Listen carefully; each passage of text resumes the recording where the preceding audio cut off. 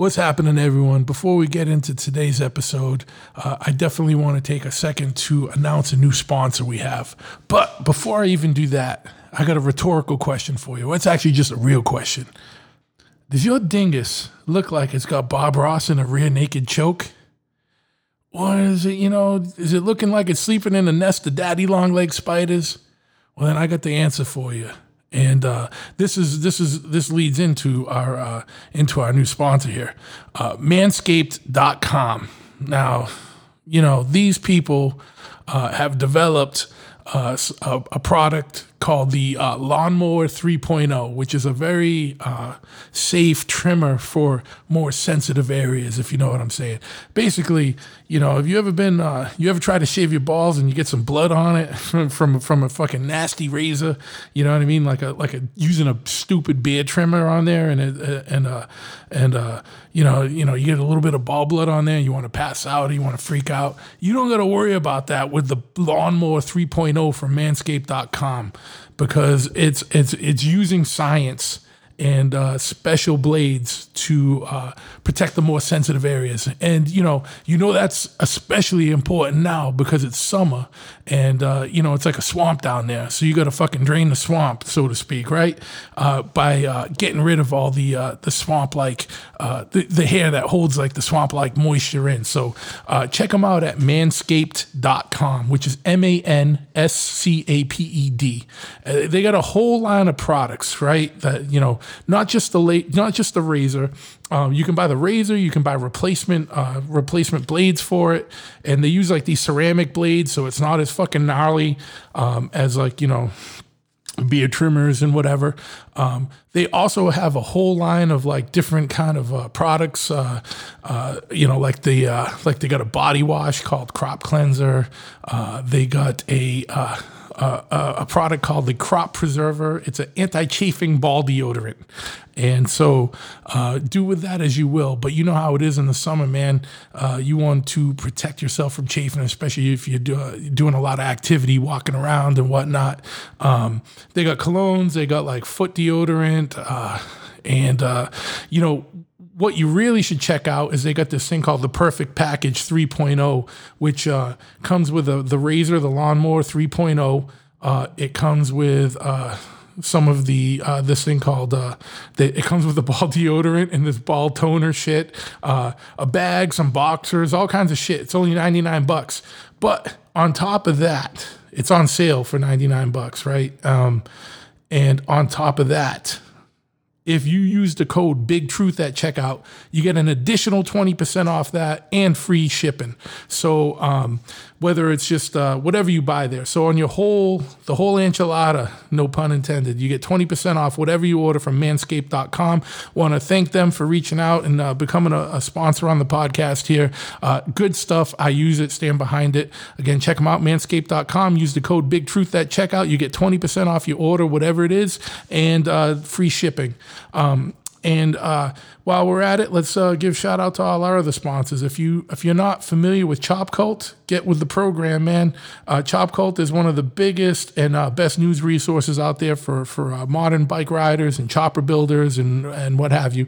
Check them out. They got a website, chopcult.com, that's filled with weekly features, blogs, classifieds, and a huge motorcycle-related forum. So if you want to look for tech advice or you want to look for parts, whatever it is, say you're into old Hondas, they got a section for Japanese bikes, they got a section for British bikes, they got a section for new Harleys, for old American bikes, all that shit. So check them out, chopcult.com. And it's free to join, so it doesn't cost you nothing. They don't ask for credit cards, any of that stuff. There's no foolishness there. You can also check them out on all the social medias, Instagram, Facebook, Twitter, Tumblr, Pinterest, whatnot, simply at ChopCult. You might also want to check out omertamia.com, and on Facebook and Instagram simply at Omertamia, which is OMERTAMIA. I know I got a Boston accent, and that's why I spell this shit out for you, so you can find them. You can also look at the show notes and look at my website, and I have links to all these guys that help support us. Omertamia is a streetwear brand dedicated to the code of silence and fucking old man, not old man, but old school, like ethical values and whatnot. Code of the streets type shit. They've been around forever. they haven't been around. The company hasn't been around forever, but the two dudes that run it have paid their dues on the streets and in the world. And it's a legit streetwear company. It's not a fly-by-night operation. They have a whole line of clothing, T-shirts, hats, fucking socks, jackets, hoodies, whatever you want. A lot of it is made on American-made apparel. They also have things like art prints and stickers and patches and even pomades and stuff for those of you that like to slick your hair back. These guys represent fucking to the fullest, 100%. Check them out at amertamia.com. And if you use the same code, Big Truth, BIGTRUTH, you get 20% off your order from them as well. So check them out. Also, you want to check out Pitchfork. Pitchfork is a clothing company and a record label out of New York. My homie runs that, been running it for a long time. Warren, you can check them out at pitchforkny.com or on Instagram at pitchforkny. They do... They've been making all kinds of like hardcore and punk related and metal like type clothing. And then also they have a record label where they do a lot of split 7 inches that are on collectible vinyl, collectible colors. And they always have an East Coast band on one side and a West Coast band on the other. So support these people because they are supporting the worlds that we're into. Also check out Chop Ahead, which is my motorcycle shop. We have a website, chopahead.com, but we got a brick and mortar store and shop that's more important. So if you're anywhere in New England, come on by. We're at 13 County Road in Freetown, Massachusetts.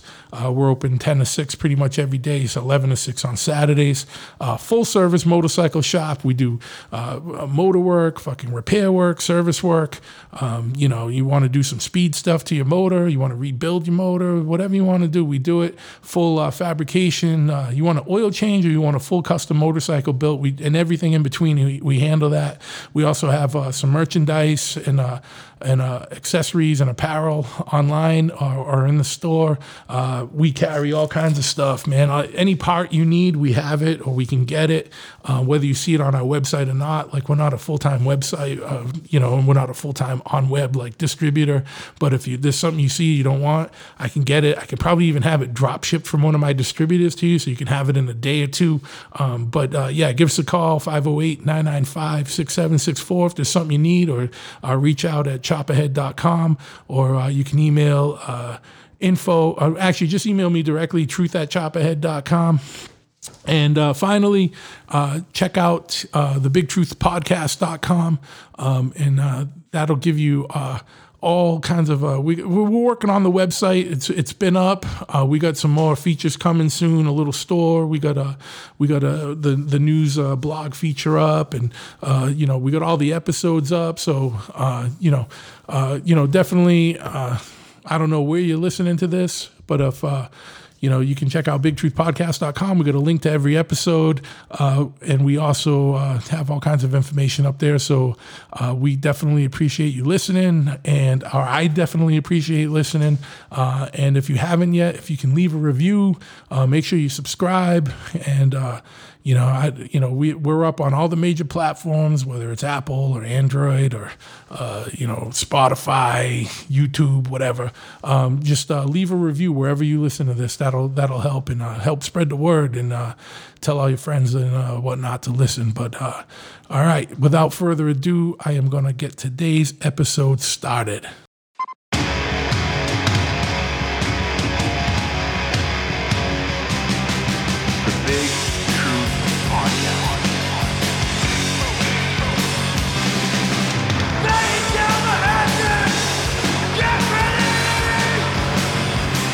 Ignition sequence start. 6, 5, 4, 3, 2, 1. We have a liftoff. Yes. Once again, we have liftoff. I want to thank you for tuning in to this episode of the Big Truth Podcast. And last week we had a little bit of hiatus. There was so much going on with the tattoo shop reopening, and we had a big event at the Shop Ahead booth. At the shop, and the first bike night of the season. That was crazy. We had dudes all the way from Albany coming over and whatnot. So just forgive that last week. There's not going to be a lot of weeks where we miss one. But We're gonna more than make up for it right now because I got a very special guest with me right now. It's my boy Jesse.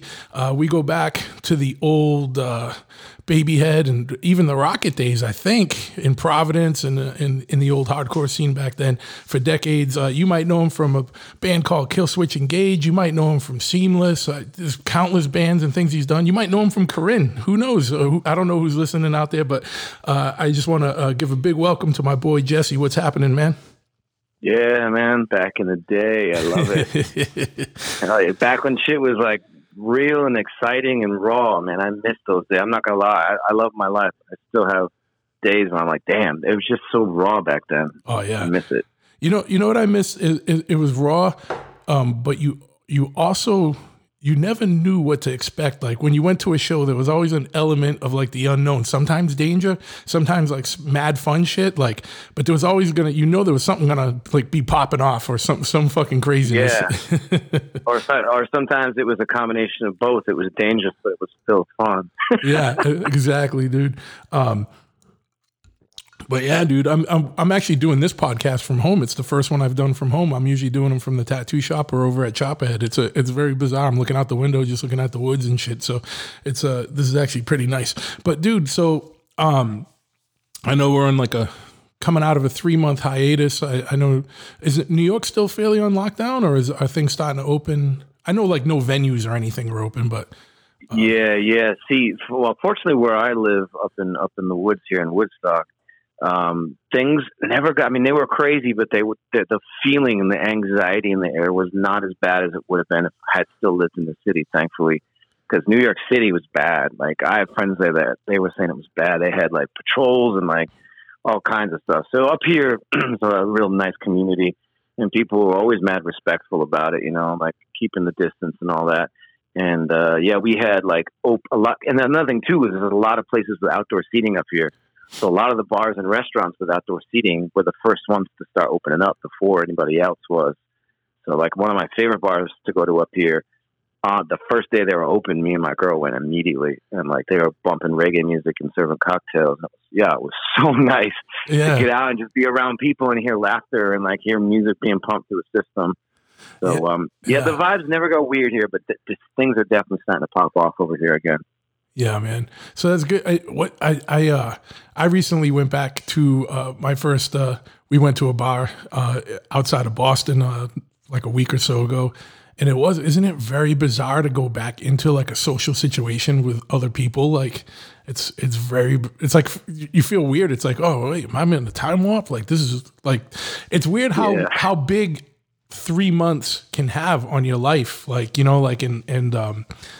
just changing the way you think about things. Even if you're trying to avoid all that, like it still kind of sets in. And then it was so weird just being out somewhere. Yeah, it's kind of like sensory overload. You got to get used to it. But like another thing I realized for me, like, because I'm kind of a hermit. When I get off tour, the last thing in the world I want to do is hang out with people. I like to hide out. So for a hermit like me, realizing that I need people. I missed it so much, and like the first time I went to that bar, literally just hearing a group of people across the way laughing was like medicine for my soul. I was like, oh man, people like happiness, laughter, like that background noise that you get in a restaurant, the clanging of thick dish, like all that shit. Yeah, I love that. I didn't realize how much I really loved it until it was gone. Sure. And I think that if nothing else, perspective is everything when it comes to this shit. And like, 3 months doesn't seem like a long time, but when you're so used to like a particular style of life and it's taken away from you, I can only imagine it's something like, not quite as extreme, but going to prison and then coming back out and having that freedom again. It's just, it kind of changes you. It changes you. That's it. Oh yeah, no, absolutely. Absolutely, dude. And it's like, and we're in similar situations where we both lived in the city a lot of our lives, but we moved into more woodsy communities, and the same here, man. Like not much changed in my town, just more people wearing masks and stuff like that. But like, besides certain things being closed for a little while, like, or just doing like restaurants, just doing takeout or any of that stuff. But yeah, it definitely, I was very much appreciating that I was where I was and that I wasn't in the city anymore when this shit was popping off, for sure. And that's the bottom line with all this shit too, is like I think if nothing else, it's going to help people appreciate the things that they've taken for granted. I know for me, I was burnt out. I was touring so much with Killswitch to the point where I remember coming home a couple tours ago and looking at my girl and like, yo, I'm done. I'm so tired. I want to sit in my backyard and watch the seasons change. I want to slow the fuck down because I just felt burnt out. And then, you know, a couple weeks into the quarantine, I'm like, I'm eating my words. I'm like, shit. Like, the thing I wanted, I got, and then I'm unhappy with that too. But I adjusted my mindset. I adjusted everything. I just think the bottom line is people are going to learn to appreciate those things that they didn't have, like going out to eat, like going to see a show. That's going to be huge. I can't wait till not even just me playing a show, but going to see a band live. I can't wait for that. That's just like, you take it for granted. You've had it your whole life. It's never been taken away from you. Yeah. So that shit's the biggest one on my list. It's just live music. I miss it. Yeah, dude. I mean, you know, I've been around alive for a while. Like, and I'm 48, dude. I can't think of the last time it's been three months or more since I've gone to a show. Not having gone to a show. It happened. Yeah. It's like it's your lifeblood. I mean, it doesn't matter what kind of music or what, like just hearing live music. All right. So like two days ago, there's a place over here. And again, there's a lot of outdoor venues. So this outdoor place that had been closed from the quarantine opened up a beer garden just so they could open up.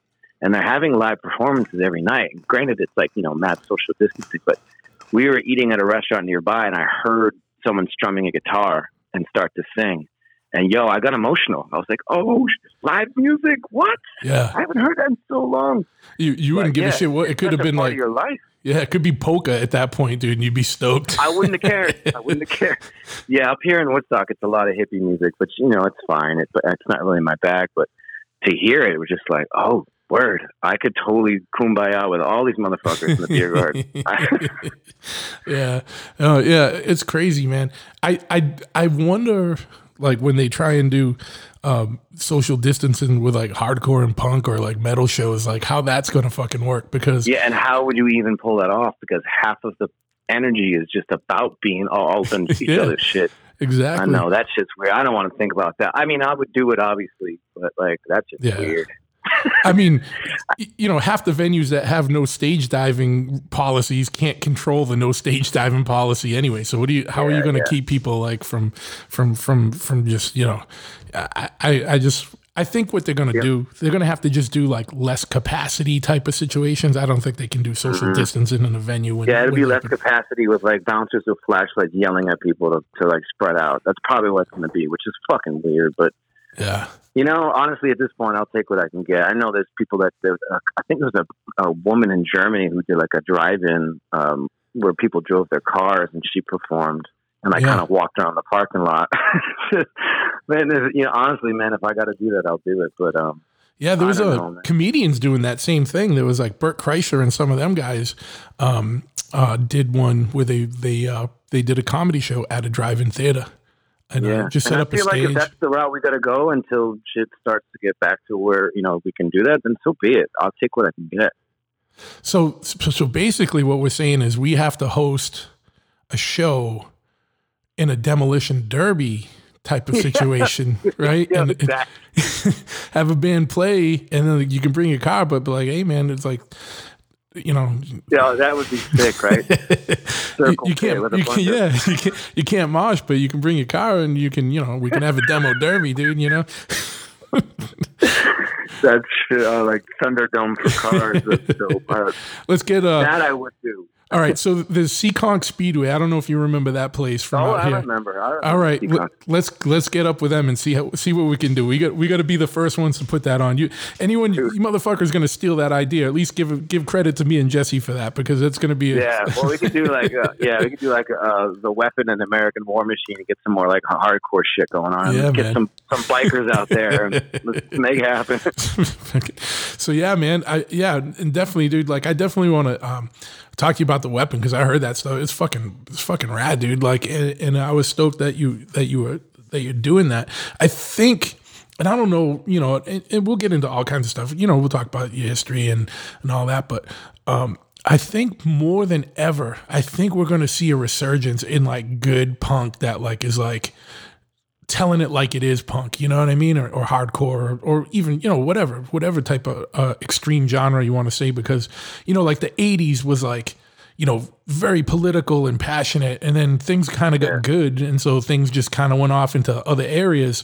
But like, I think now more than ever, like 2020 is such a fucking crazy year, and it doesn't matter what political background you are. Everyone has to take a step back and look and see the fucking craziness that's going on everywhere. Like, I think there's going to be so much good, like, fucking music coming out of this, like whatever genre it is. I certainly hope that's the case. But, you know, as you know, because you and I are similar when it comes to this stuff, because we have similar sentiments online, I still feel like, unlike the 80s, I still feel like there's a lot of people who are either just overly sensitive, overly angry, or overly opinionated about a political side. Yeah. And they're missing the point completely. And I feel like it's really divided us on a whole other level, where I feel like in the 80s, there was a lot of unity about it. It's like, if you were on one side of like, oh, you know, fuck Reagan, there was a real camaraderie to that.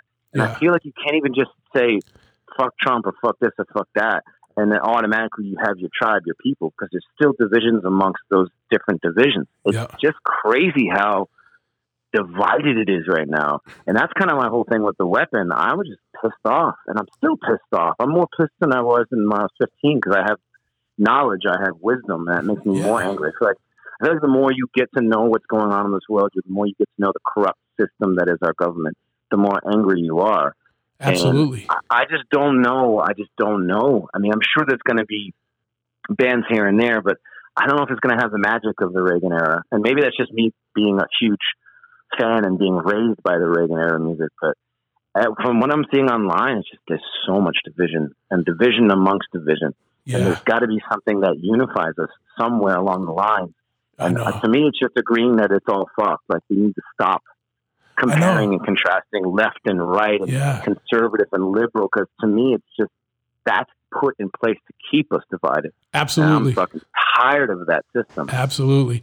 I've never seen, and I'm one of the biggest, similarly, I'm one of the biggest outspoken, like, kind of people about this in I think in the punk and hardcore world. Is like, I've never seen such crazy partisanship in the punk scene as I do now. Like, what the fuck? When did that become punk? Yeah.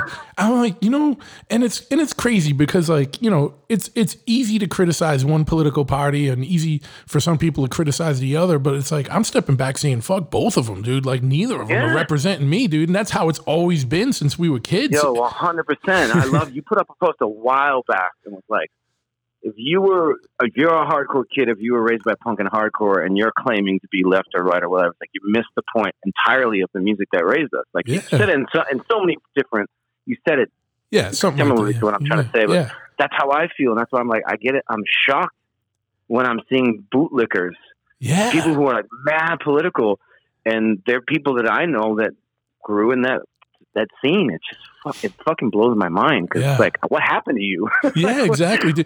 And that's what not Civil Defense, my old band, American War Machine had a song just about that called Assimilated, and Mark from Unseen did guest vocals with me on that. And it's just crazy. Like, question authority, dude. Like, that was it, and it's like, I think what the difference was, and I've talked about this with other people on other podcasts, when we were young, there was way more of a us against them mentality, meaning like us against like the world, like mainstream shit, or like the against the political system, against cops, whatever, dude. Like, you know what I mean? Like, so, we grew up like punk, like, so like, I was more like punk and hardcore and stuff, but like, I knew kids that were like into like, goth stuff, or like people that had different viewpoints that were way more left than me or way more right than me and whatever. But like, we were more unified in that, like, when it came down to it, it was like us against like the rest of society, dude. Like, cause we were getting fucked with by everybody. And we were all like, you had to be there to hang out with each other. So it was like, all right, dude, this is the dude that's going to get you back, whether you 100% agree with him or not. Yeah. I got twofold thing to say on that, because you nailed it on the head for one thing, but two things. One, I used to love the mix of the goth and the ska bands, and like all those bands that would come together, and like certain nights you'd see them at a certain club, and like you knew they were your people, regardless of the separation of genre or whatever. Yeah, there was definitely a mentality of like the underground kids, the people who were the misfits, the people who didn't fit in high school. That all of us definitely had a sense of. There might be little fights here and there, but on the whole, we were pretty much on the same team. We were in the same tribe. That and the one thing I really want to nail on what you said that really struck a chord with me is you said mainstream. The word mainstream. Punk and hardcore became mainstream. I know. So because of that movement that happened in like the late 90s, 2000s, the Hot Topic generation, you had these people who weren't raised, whether, come from a poor family or from the street or an abusive home, or like usually those types of people are the people that got into hardcore and punk. Yeah. You didn't have privilege. You weren't raised in like, a suburban environment with like 2 cars and your college tuition paid. You didn't have that shit. You had to be part of the culture to know the culture.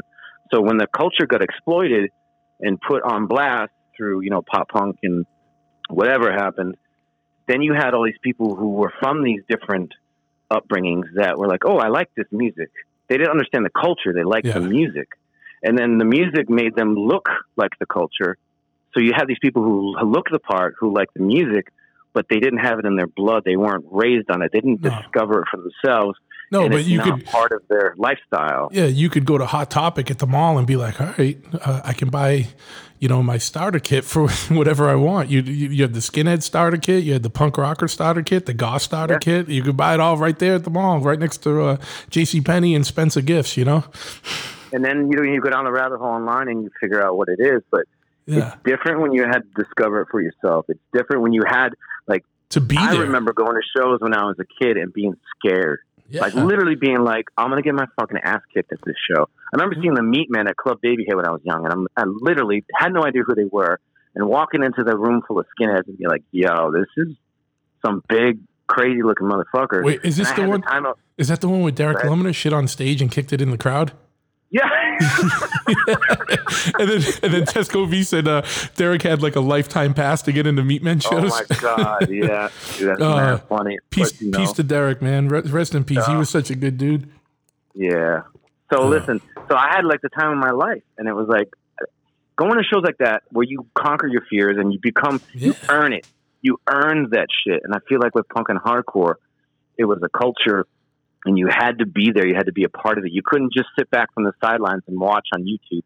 No. If you weren't at the show, you didn't see it. Or if you didn't know the dude who had like the VHS copy of a copy and you could actually see footage of it, which I didn't even give a shit about that. I wanted to be there. Yeah, yeah. And I think that's the big difference of it, the culture of it. Yeah. No, yeah. So I have all these people who like, co-opted what we grew up with and call themselves punk, call themselves hardcore, which is fine. It's fine. But it has created this thing where there's a divide because you have people coming from different backgrounds than we did that have a totally different perception of like what the world looks like through their lens, and they're filtering it through their lens and saying that this is punk and this is hardcore.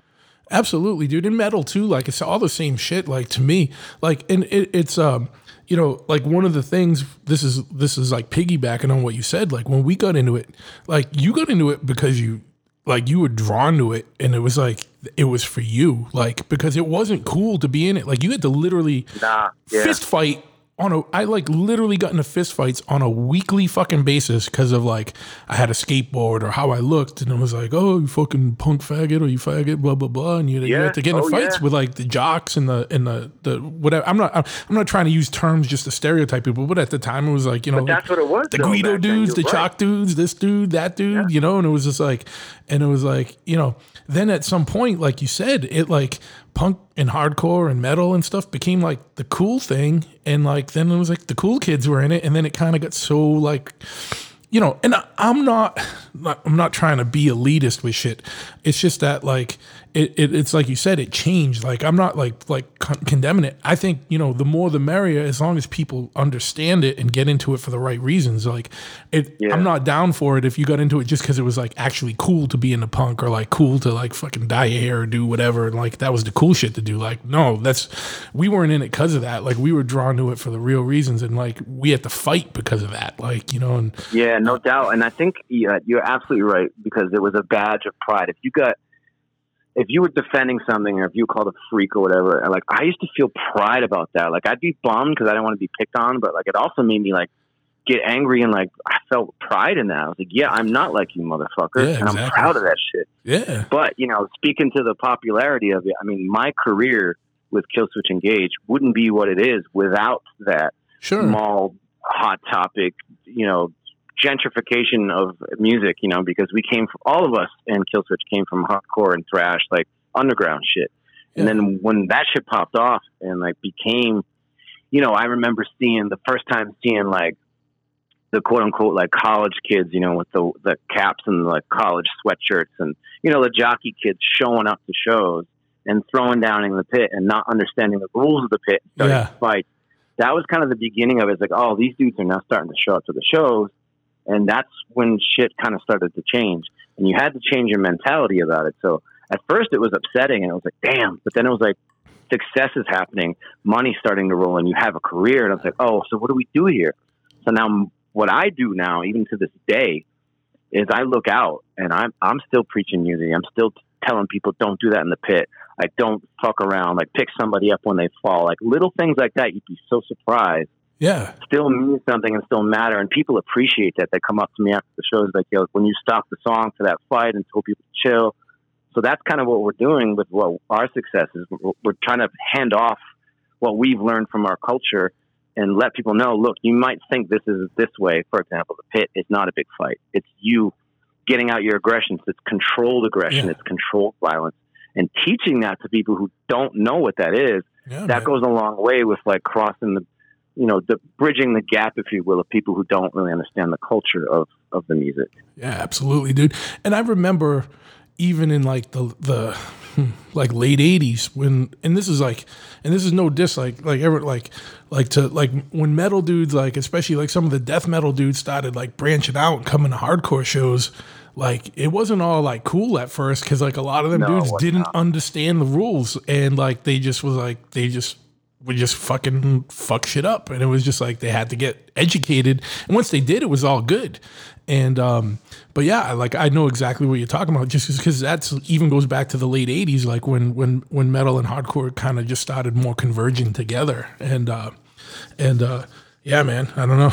I just remember it used to be some sketchy shows, man. You still had that in the early 90s, though, too. I remember starting to see Iron Maiden and Slayer shirts at hardcore shows and dudes with longer hair. Because I remember when I first started going to shows, if you had long hair and you went to a hardcore show, people still poked at you. If they didn't start a fight with you and kick your ass, people were looking at you and be like, hessian over here. It still happened, and then through my generation in the mid 90s, you saw the embracing of that. You saw bands like Earth Crisis naming Slayer and wearing Slayer shirts and being like, yo, we're down with this shit. So I remember Iron Maiden and Slayer shirts started to show up everywhere on hardcore bands. And I was like, that was when that metallic hardcore thing started happening. Yeah, man. And that was the beginning of it all. And that's kind of where I come from, is that mixture of, I mean, even Corinne, you can hear the metal. Sure, Chris Fassini was into black metal. Like, he loved black metal. I remember, Didn't he had like a crazy stomach tattoo that was all black metal style. Yeah. yeah. Isn't that funny? And then Joe, our guitar player, was really into The Cure. So we had these gothy black metal, death metal. So Corinne was very much a byproduct of the crossover movement. And like, we embraced all of it. And that's the birth of like all these bands that went on to be what they were, including, my career with Killswitch. It all burst out of that crossover of metal and hardcore. Yeah, man. Yeah. And, and there were like, even though like, like what I'm talking about, there was like kind of distinct scenes. There was like certain dudes would come and they were more from like a real early, like late 80s death metal type thing. Like, not like the Dawkins kids, like, you know what I mean? Like, those dudes used to come and start troubles just because they didn't understand it. And like, but when it did kind of merge and meld, like, then you'd start seeing like, this is one thing I miss. This is a long roundabout way to get it, but I remember we used to go to shows and there'd be like a punk band, a hardcore band, sometimes a metal band, sometimes a ska band or whatever.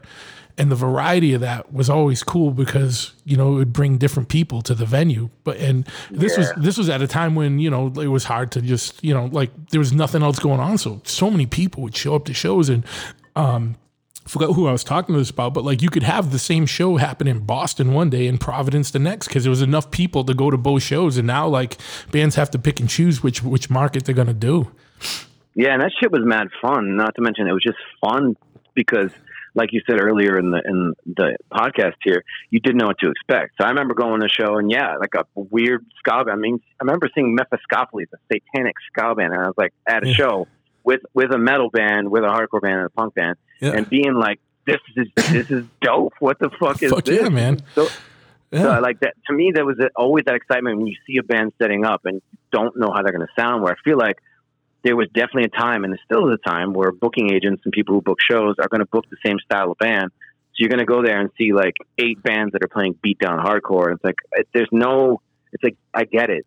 I'm not that excited when I go to those types of shows where back then you saw the band setting up and you're like, ooh, I wonder what they're going to sound like. And oh shit, this is kind of cool. Yeah, man. I missed that. I definitely missed that. Yeah, absolutely. And you know, some of these big fests kind of mix it up a little, but to me that stuff's so overwhelming when they have these like 2-3 day festivals. It's like that shit's just crazy and like you know, and overload. they do it in Europe like that, man. I actually love that shit. When Killswitch plays, like we played in Japan and Bjork was the headliner. We've played with like pop bands. I remember playing in Belgium and the headliner was the Prodigy. I'd never seen the Prodigy before. I knew that Smack My Bitch Up on their songs, and I thankfully, because of how I tour, you get VIP, so we get to go see all these bands side stage. And I'll never, ever forget rolling up, with a couple drinks in my hand, like in party mode and watching the Prodigy and literally almost dropping my drink and being stunned at how dope they were, how good the performance was. A group that I may have not gone to see, and at these festivals that they have over in Europe, they're putting you in these bills with all these different kinds of bands, and I'm able to discover new music that way. And I wish America was like that, but it's really not. Over in Europe, there's a ton of that shit. Absolutely. And that's why I love festival season in June, like when we play festivals. I get amped because I check all the schedules ahead of time. And I remember seeing Jurassic 5, some hip hop, like that shit is dope and it works. Yeah, and man. Why doesn't it work here? Why are we not doing that shit here? I know. And and that's why sometimes I just try to go to shows that, I don't even necessarily care about, because there's a big difference between, I think, too, like seeing some bands live and then listening to a record. Like there's been bands where I listen to the record, I'm like, and then I see them live. I'm like, fuck yeah. And then I go back and listen to the record and I have a different understanding of it and I'm way more into the record.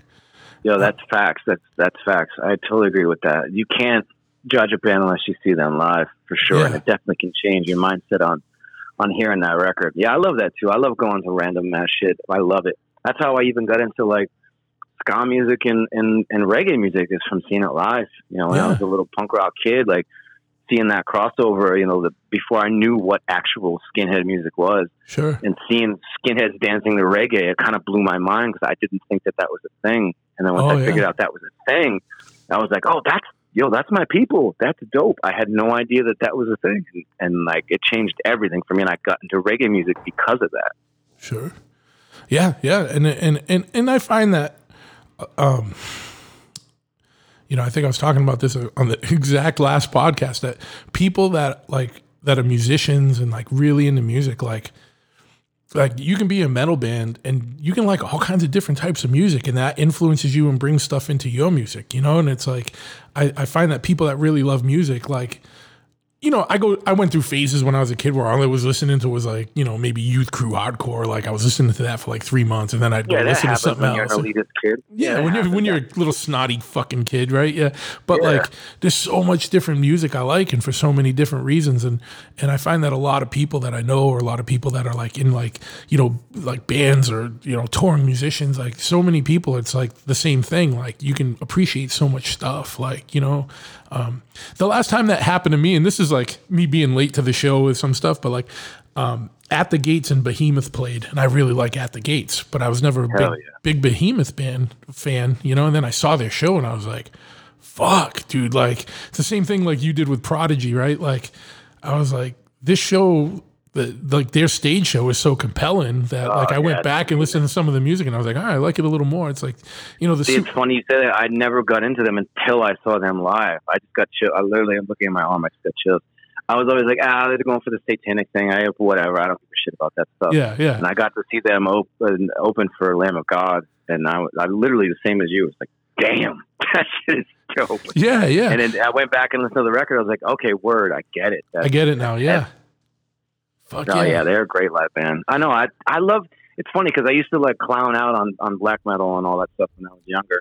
But if it's done right, it's cool. It looks fucking cool, man. No, like here's the thing. Like, so what I mean is like there's and exactly like, and I think this is kind of, you know, like there's a lot of stuff like where I might not 100% agree with like the lyrical content of the whatever, like meaning like I don't give a shit about like satanic shit or black metal shit, like, you know, like the messages. But like if a band can play and you're like, fuck, this is like captivating. I'm like, I have to watch this fucking set. Like there's something about that band that like just draws you in. Probably the same thing with Prodigy. Like you probably feel like I'd never really give a shit about Prodigy, and then it's like they're so good live, like you can appreciate it, dude. I'm not even lying, dude. One of the best concerts I've ever been to in my life was the fucking Beach Boys, dude. I'm not even like a big Beach Boys guy, right? But no, they were so fucking good live, dude. And I'm not even fucking kidding. Like I know you would appreciate it too because like you're into bunch of different music. I know you like hip hop and different shit like that. I have never heard like harder, like and fucking more like totally enveloping bass tones than I did. And it was Beach Boys doing all they were doing was the Pet Sounds record. Oh, that's a great record too. Yeah, so it was like a special tour where that's all they did was that, and they, you know, then they did a few of the hits, you know, because they gotta.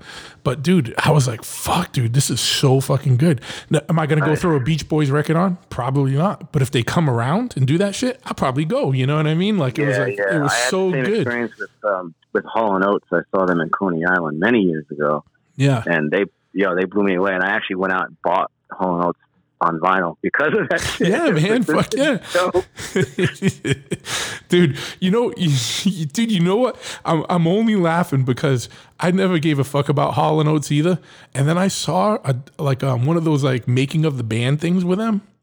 Oh yeah. And then they got into how much of their stuff was like more like, you know, old Motown influences and this and that. Oh, and I swear to God, dude, hand to God, dude. Like I never like I always looked at them, whatever, you know what I mean? Like, you know, growing up as a kid and they were on MTV, like, what the fuck are these fucking jerk offs, right? Yeah. And then I saw that making of the band type thing where there was like an in-depth documentary and I like just instantly understood it better. And then I heard the songs and I heard them a whole different way and I fucking understood it. I didn't go out and buy a record, but I was like, fuck, dude, that's actually like really fucking decent fucking music, dude. I get exactly what they're doing now. That's the beauty of music, though, I feel like, you know, it doesn't matter where you come from or who you think you are, you know what I mean? Like, I love that because especially in like, you know, heavier music, there's a lot of posturing that goes on, and a lot of like, you know, dudes who are like hard as fuck. Yeah. And deep down inside, a lot of those motherfuckers are just emotional, and they just haven't heard the right music yet to let that out. It's mad funny because I've toured with so many different bands, like Cannibal Corpse dudes, like the nicest. They are literally some of the nicest dudes you'll ever meet in your life. Yeah. And they play some of the most intense shit ever. Like the singer George couldn't be a nicer human being, and his love of like fucking stuffed animals that he gets out of the clock, like literally he can talk to you for an hour about stuffed animals and how much he loves his kids. It's fucking hysterical. Yeah. But the same shit goes on in the Killswitch bus.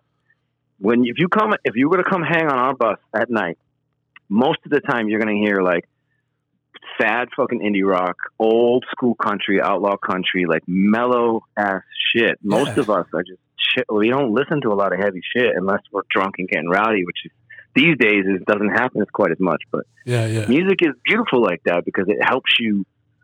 I don't know. It's therapy. It helps you open up parts of your spirit that you may not have known was there. Like when I got into like, I listened to a lot of meditational sort of ambient music. And it helps me with my anger, my anxiety, my depression. It's just crazy because when I was younger, I never thought I'd be into that shit. But that's the beauty of music. It transcends all that stuff. Sure, and there's different. This is such a not a big revelation, but it might be for some people. But there's different kinds of music for different things. When I'm at the gym, guess what, dude? I am listening to the most fucking tough guy hardcore metal, like rah shit, like just, or like super rah like ignorant hip hop, like the shit that gets you hyped up. And like I need to listen to fucking Madball to get that extra fucking plate on the fucking weights and do a couple extra reps. Like that's You know what I mean? If I'm at home and I'm trying to fall asleep, guess what I'm not listening to? I'm not listening to Madball. I'm going to listen to like Booker T or some shit, or like fucking, Lou Donaldson or some shit, like some shit to mellow me out. Like, like, or even I like dumb shit like old crime jazz or like exotica music, like from the 50s and shit. Like that shit makes me laugh, dude, and happy, Yeah, I put on, every once in a while, I just did this recently. I made like a big Italian meal and I put on Frank Sinatra live. There you go. And not only do I love Frank Sinatra, there's the Providence. Like, there's the Providence coming out in you. I know, right? The federal hills are coming out of my blood. But listening to his banter in between songs too, Joe, just you're laughing and you're singing along. Like I honestly love Frank Sinatra, but like, that's it just set a mood and it was like just infectious, like it was all through the house, just like Sinatra live. I don't know, I love that shit, man. But you're right, different moods for different things. I have a whole playlist I listen to when I'm out in nature, or I'm riding my bike, or like you said, working out, or if I need to be creative, even I have music that helps stimulate, like weird white noise shit I listen to when I'm trying to write lyrics. That shit actually helps me. I put on this weird white noise shit when I have writer's block, and for some reason my brain it just works. I don't know why. Now, do you guys? I know like most of my friends that are in bands that are like, kind of like bigger or like full-time bands, like everyone kind of lives all over the place. Do you guys live all over the place, or is everyone? Yeah, we do. Yeah, it's unfortunate because it's caused us to make music that isn't jam-based like it used to be. We used to all get into a room and jam out and write music. And with Killswitch especially, because we're all over the place, it doesn't really happen anymore. And it's gotten to the point where we actually had to sit down after the last record. We're like, yo, can we just like rent a house and like chill with each other for like a month and make a record that way? Because we do it all through via email. Yeah. It's just easier that way. You don't have to worry about flights and money because everyone's everywhere, which is unfortunate. But, that's why, to me, the Weapon was so cool, because there's dudes I can drive to in like 2 hours, Jersey, New York City. We all get together, we jam. And like when we recorded that record, I did it in 2 days. It was like 3 takes maximum. Just get it done. And I haven't done music like that in years. And it was like such a good feeling to just like get it out, get it done. So after that, it was like, yo, I want to start doing more recording like that. Sure. So with Killswitch, we're actually going to make an effort to go back to the old school way, because it's cool, it's efficient, but there's definitely a vibe that you can't replicate when you're not in the same room with people. Yeah, absolutely, man. And like you need to spend some time with the music to be able to get the, I don't know what your process is like for writing, but like to me, like I definitely need to spend a little bit of time at least with like some of it, to kind of, to be able to write. Yeah, I think it's a balance between having time and then too much time. Sure. Yeah, no, absolutely. That tends to be my problem sometimes. I have too much time with it and I take too much time and then I overthink it. And my original idea is probably better than the one I had like 2 weeks from that point. Yeah, man. So definitely want to stay with it. My process is I'll get the demos. I sort of jot down words, like keywords that the song makes me feel. And then my usual thing is I'll get up mad early and get like a ton of caffeine in me and go for a long bike ride with my headphones on. And for some reason, just being out and moving, getting the blood flowing, the creativity just starts to hit. And that's usually how I start making records.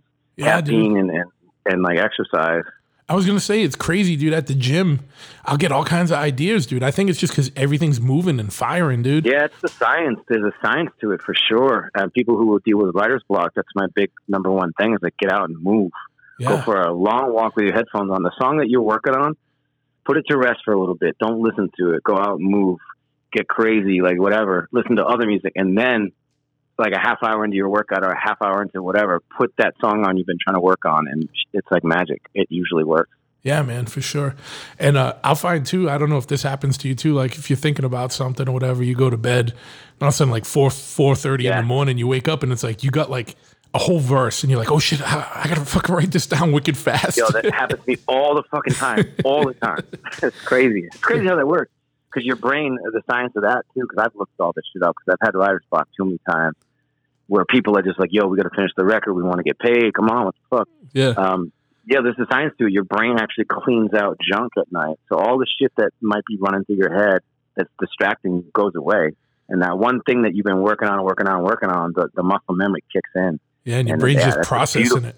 Yep. It's a beautiful way to get shit done, sleep on it. That's why they say sleep on it. Yeah. That's facts. That's the reason why they say shit like that. It's scientific. Yeah, man. Fuck yeah. So you guys just put out a record not too long ago that was like a compilation of B-sides where you, was it like a lot of it's getting donated to charity? Yeah, I think we raised almost 40 G's for charity. Yeah, it was fucking nuts, man. And those are songs I loved, but we just made too many songs. And it's funny because, you know, being one out of 5 very opinionated guys, there's 2 guys especially that hated that shit. Like, they were like, fuck those songs. They suck. They're weak. I never want to put them out.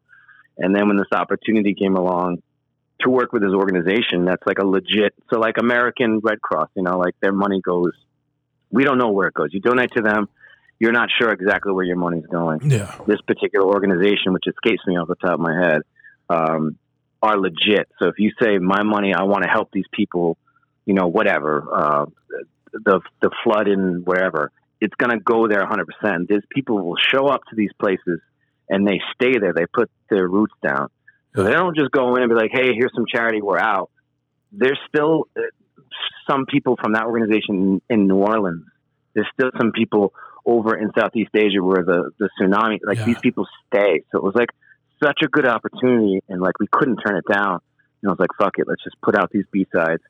Hopefully fans like it enough to buy it on Bandcamp, and we can do a little bit of good in the worord. And a lot of the press on it too is saying, you know, and I know you're not in competition with anyone or anything like that. We're beyond that shit at this stage in life, but like a lot of, I saw a lot of reviews and stuff where people were saying this is better than most people's like full like new records, like, and it's just your B-sides and stuff like. Yeah, it's mad funny, right? I saw that too. I just see that. It made me chuckle.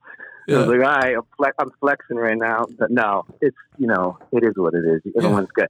We have a really, really high filter process with Killswitch, and we have a certain signature sound, which some people love, some people hate, some people think it's corny. But for me, it's all about the message.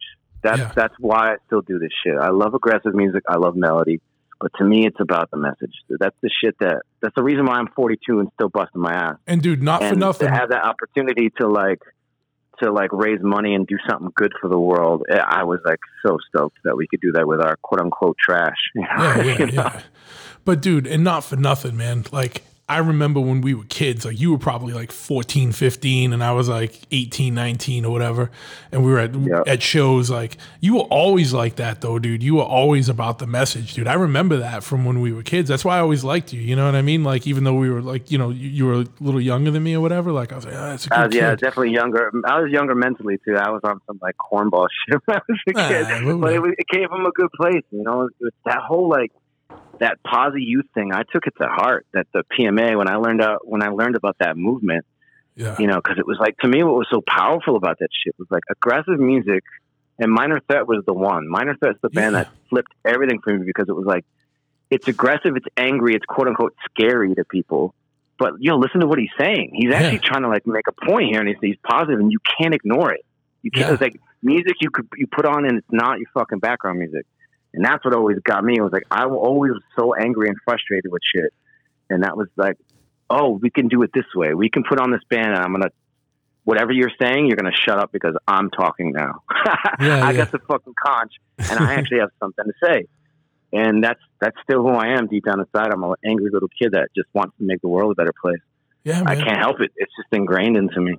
Yeah, dude. I mean, that's how we came up, dude. Like, so it makes 100% sense. Like I said, like I was like a hardcore kid and whatever, but like my first shit was like the Dead Kennedys and all that, and like you. Oh, brilliant! Yeah. Brilliant, dude. Like you listen to it now, it's still fucking relevant, you know. And it's like we need another one of them, you know. Like, you know, it's like crazy, you know. And it's like, you know, he didn't choose a side. They fucking harassed and they were on everybody, you know. And it was like pointing out the bullshit, everybody's bullshit, left, right, whatever, you know. Yeah, I don't think there'll ever be a band like Dead Kennedys. Absolute genius, and you can still put that shit on, and it's cool because it's heavy and it's like punk, but it's surf rock too. Like there's so many different elements going on, and he just met the sarcasm that dripped out of him. Yeah, and that's another band too. Like I loved them, but I didn't get it till I saw it live. Not live in the flesh, but there was I got it at In Your Ear Records in Providence, a VHS tape of them playing live and watching his stage banter. And he was one of the greatest frontmen of all time back then in the 80s and Dead Kennedys. And fucking genius shit. Not only that, they were all top tier musicians too. That's what made them different. It was like you had this guy that was like they knew how to play. Such a he had such commentary, and then all these dudes were like actually really fucking good musicians. They weren't like 3-chord guys. Ray is incredible. Yeah, I know that shit. Yeah, there'll never be another band like that. Yeah, sorry, it ain't gonna happen. No, but it was so great. But yeah, dude, I don't know. But I remember, dude, you were, with Corinne and stuff, like you always like tried to like, definitely like put messages in between songs or whatever. Like ITI, we were just fucking knuckleheads. You know what I mean? But yeah, but I worship at the altar of ITI. Fuck that shit. I never forget her in that first 7-inch. And my buddy Jeremy put it on. It was like, the sound quality is gritty and rough, but everything you're about to hear is. And then when that shit kicked in, jaw on the floor, I was like, "What the fuck is this?" Yeah. And like seeing the picture of the dude on the front with the microphone with his mouth, I was like, "That's what the singer probably looks like. That's what it sounds like to me." And then from that point on, actually, that's one of the reasons I wanted to scream. So before that, it was more of a punk yell. Like I was kind of into Metallica. I didn't really know too much about punk. Someone gave me a mixtape. And I kind of was like doing my best Lars Ulrich punk, not Lars Ulrich, Jesus Christ, imagine that. My best James Hetfield like impersonation. And then I heard that shit. I heard that 7-inch and I was like, how do you do that? How the fuck do I do that? I actually remember when I was really young, it was me, you, and Kendra and on Thayer Street somewhere. I was drunk. It was one of the first times I ever got drunk. And Kendra was babysitting me. And I went right up to her. I was like, I want to scream like you. And you're like, all right, kid, whatever. And sure enough, I figured out how to do it. And I was like, yo, that's it. That voice, that weird scream shit that you did back then, which you still do. I need to ask you, how do you do it like every night when you go on these fucking 200 when you guys tour like and do like 200, 300 dates a year? I can't imagine having to do that shit every night, man. Which is why, there was a time where I'd be getting on stage spitting blood and being like, oh shit, I'm dying of fucking cancer. What's wrong with me? And I would just drink it away and be like, all right, next show. My voice would be fine. And then one day it all came to a halt. And I remember being in the studio and I just couldn't hit a note. And my producer was like, what's wrong? Like, you should be able to hit that no problem. And they found this crazy growth. I had polyps on my vocal folds. And when they did the surgery, I had to go in for surgery. And when they went in for the surgery, they found another one. And the doctor is basically saying, look, you've been singing on like a broken instrument for like a decade. Like, this looks bad. I don't know if we're going to be able to help you. I can't promise you your career. And it was 3 months of quiet. And then like having the surgery done, trial by fire. And let me tell you, mentally, that was the hardest shit I've ever been through. I can't imagine. And then the first show back after my surgery and me being rehabilitated was opening for Iron Maiden in front of 11,000 people in Eastern Europe. And I killed it. And my voice was better than it's ever been before. So moral of the story is, if you want to scream like that and you want to do that shit every day, make sure you're doing it right. So I had to like actually get retrained on how to speak properly. And then from that, I learned how to like warm up properly. So I have a whole technique now, but that's only the past couple of years. Prior to that, it was like just balls to the wall, like just pounding it out. Did you see, what's her name? Did you talk to Melissa Cross? Yeah. And it's funny because back in the day when she first started, I was one of her first students. Oh, okay. But I wasn't a very good student. I didn't study very hard. I never did in school or anything. So like her techniques were kind of lost on me. I was kind of doing the technique, but it wasn't the proper way to do it. And then when I went through all this shit, she was the first person to reach out and be like, I got you.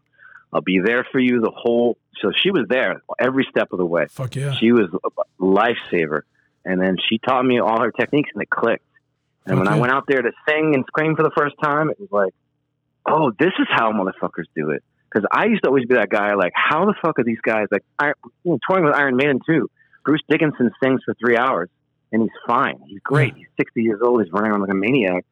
And it was always baffling to me, like, how do these motherfuckers do it without being sore? Or, like, days off, I couldn't even talk. I would just, like, my voice would be so blown out.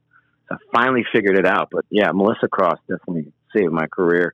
And I don't use her vocal fry technique, which people who are listening, if they know what that is, I still use my old school technique.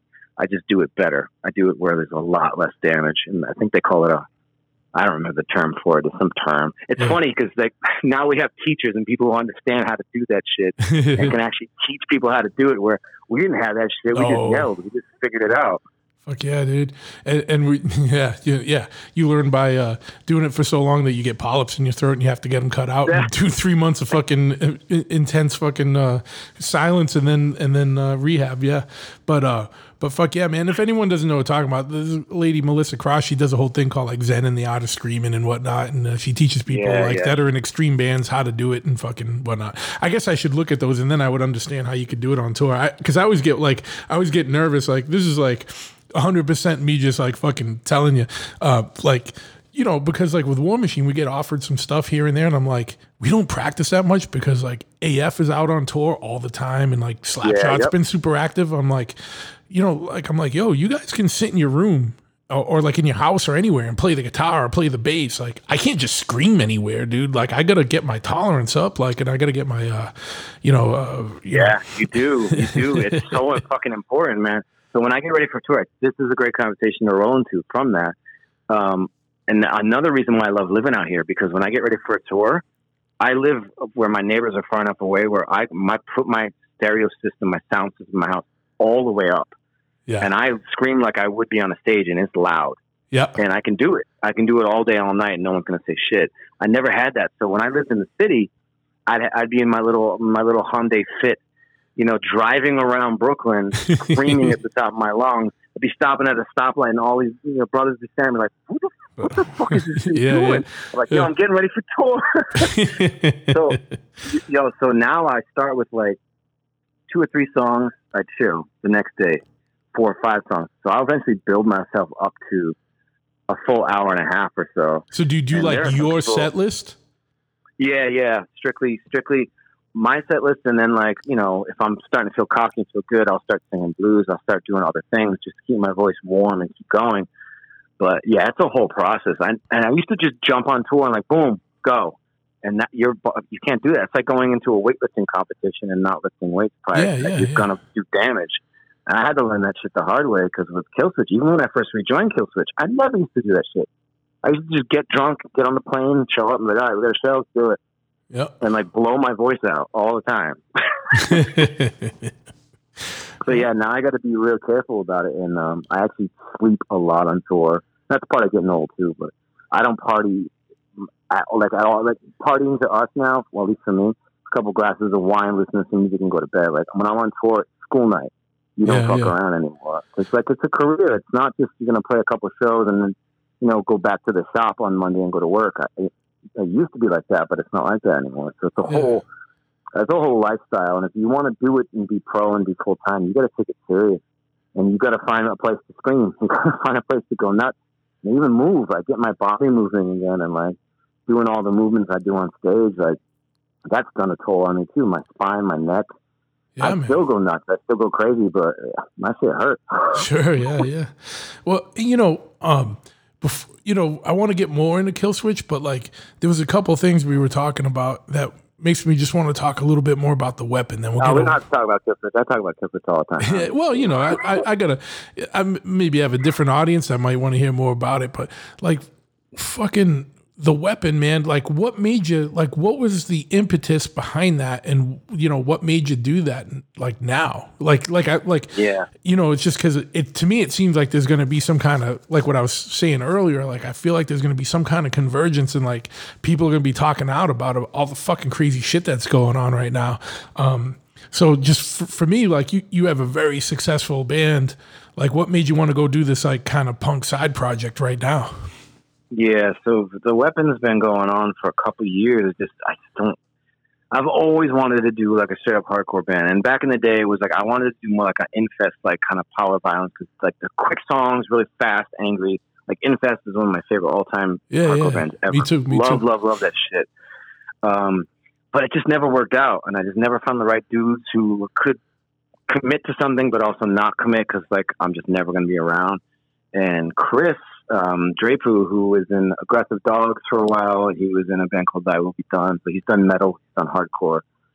He just hit me up and said, yo, I've been listening to a lot of Discharge lately. I wrote some riffs. What do you think? I'm like, yo, this is what I'm talking about. Somebody who gets it. And the moment he referenced Discharge, I'm like, I'm in. I'm in. I'm still going to do it. So he sent me a couple of like riffs and demos. I was like, cool. This was like 2017. And he was going to be moving down into Brooklyn from New Hampshire, because where he lived. So it just kind of worked out, and we just started talking about it. And a lot of it was just talk. Like, we just talked and kind of played around with ideas. And then I got my boy Josh involved, and Josh is, he's an old school punk from way back in the day, but he also works for Killswitch. He's our production manager, stage manager, the guy that like calls all the shots on stage. And him and I are like really tight friends. Like, when we tour together, like, he's my man. Like, we go out to punk bars, like, we go to punk shows on days off. Like, we like a lot of similar types of music. That's my man. So I got him into the group, and then our drummer owns a studio in Yonkers, New York. So there was a place to jam. He's a killer drummer. He's got like kind of a Mackie style, like unorthodox. It's weird the way he plays, but it sounds so good and it's fun to watch. So we just had this perfect blend of people, and it took a while to get there. You know, again, demoing, those guys did a lot of the work themselves. When I'm on tour, you know, the drummer and guitar player would get together and like riff out, and they'd trade demos. And so a lot of it was done before me. And then when I finally got a chance to do a small pocket at a time, just went in and wrote a lot of lyrics on the spot. Just did like 3 takes, got it out. And to me, just it felt important. It felt like it's something I needed to do. I needed to exercise that part of myself that I can't really be 100% outspoken in Killswitch. I have my songs that I'm definitely outspoken about how I feel, but I write it pretty poetically, so it's not super preachy. It's not in your face. It won't turn off the Killswitch crowd for the most part. The message is there, but it's sort of political light. And with the weapon, it just felt like I could show my true like anarchist leanings and my anger, and just short, fast, to the point. It's my roots. It's where I come from. Yeah. And it was just nice to be able to demonstrate that and show the crowd of metal people, like, not all punk is the punk you think it is. So I talk to people all the time, Killswitch fans, and they're like, I don't really like punk. I'm not really into, like, you know, Green Day and blah, blah. I'm like, nah, nah, you don't. The kind of punk I'm talking about is, and I was like, literally the first couple bands I list off are like, you know, GBH. This is the big one. I fucking love GBH. I'm like, if you want to know what punk sounds like, put on some old school GBH. That, to me, that's punk. That's the kind of shit. When I say punk, so that's what I'm saying. And be surprised, a lot of metalheads, like, I had no idea. I'm like, yo, you like Metallica? Yeah, they wear the Misfits shit. Listen to the old school Misfits. Like, that's punk. Like, yeah. So man. to me, it's kind of my way of being like, to everybody, like, this is punk and hardcore. This is where I come from. When I'm talking about it, it's this shit right here. Yeah, man. So what was it that you wanted to say, like, in a more direct way, you know, with the weapon? Like what did you want to say? Fuck the system. Yeah. Start treating each other a little better. You know, we need to unite to fight the real enemy. Those anthems that, you know, fight the real enemy. That's shit. When I first heard The Business, and I was like, yo, that's the shit. That's the thing that always drew me to this kind of music. And I'm just able to say it with more of a straightforward approach with the weapon. And the energy of punk is so different from metal. You're not worried about all the technical stuff. You're not worried about if this shit works good enough or not. You're just on blast. You just put it all out there. And you can't replicate that energy. It's so different. As much as aggressive music gets all lumped in together, that punk hardcore shit is just, it's got a different vibe, a different feel. And yeah, if you read the lyrics of any of those songs, and we have them up on our Bandcamp, and eventually I think we might do a physical release. I'm just speaking plainly. It's anti-racism. It's like speaking out against police brutality. It's talking about how, like, the system's rigged. It's talking about people taking pride in something they have no control over, this weird patriotism and xenophobia that is just misguided. And we need to question authority. We need to think for ourselves and like, use your fucking head. And that's the ideals, and that's the ethos that I was raised in and steeped in, that is still in my blood and still very much a part of who I am and what I want to say to people. And with Killswitch, there's a mixed bag, you know? I don't write about just one particular thing. Sure. There's an element of, I hate to use this word, but let's be totally honest. There's an element of pop that has infiltrated into our style, you know, with the big hooky choruses and the stuff you sing along to. And the reason why that band is predominantly successful is because it did reach out to a much wider audience. And not everybody in that audience wants to hear an aggressive fuck the system message. Yeah. So when I write for that band, I'm careful to pen it in such a way where it's poetic and it leads you to the point, but it doesn't slam your face onto the point. Where with the weapon, it's no holds barred. It's just your face like fuck this. Yeah, and I fucking love that. Yeah, and I get it. And I get it. That's and I my get favorite shit. Yeah. And you know, one of the biggest things I'm bummed about is like the business actually hit me up and they were like, "Dude, we love you." Well, I think they said, "Mate, we really love your podcast. We want to come on when we're on tour this summer." And I was like, so looking forward to it. They were the first ones that I didn't really like know that to hit me up to come on, and I was like, "Oh fuck yeah, man, absolutely." I was like, but you know, I'm more interested. You know, I'm just very curious to see, you know, who they had, you know, see a show without Mickey Fitz, you know, like those are hard shoes to fill, man. And I'm sure they did, you know, I'm sure they're coming out legit. I can't imagine it, you know. Yeah, but, I mean, the same thing could be said for Discharge, but you know, I fucking love New Discharge. And like people can argue all day till they're blue in the face, like it's not the same. But you know what? I'd rather have the spirit of that band carry on with that fucking ethos and that message with somebody who's steeped in it and was a huge fan of it.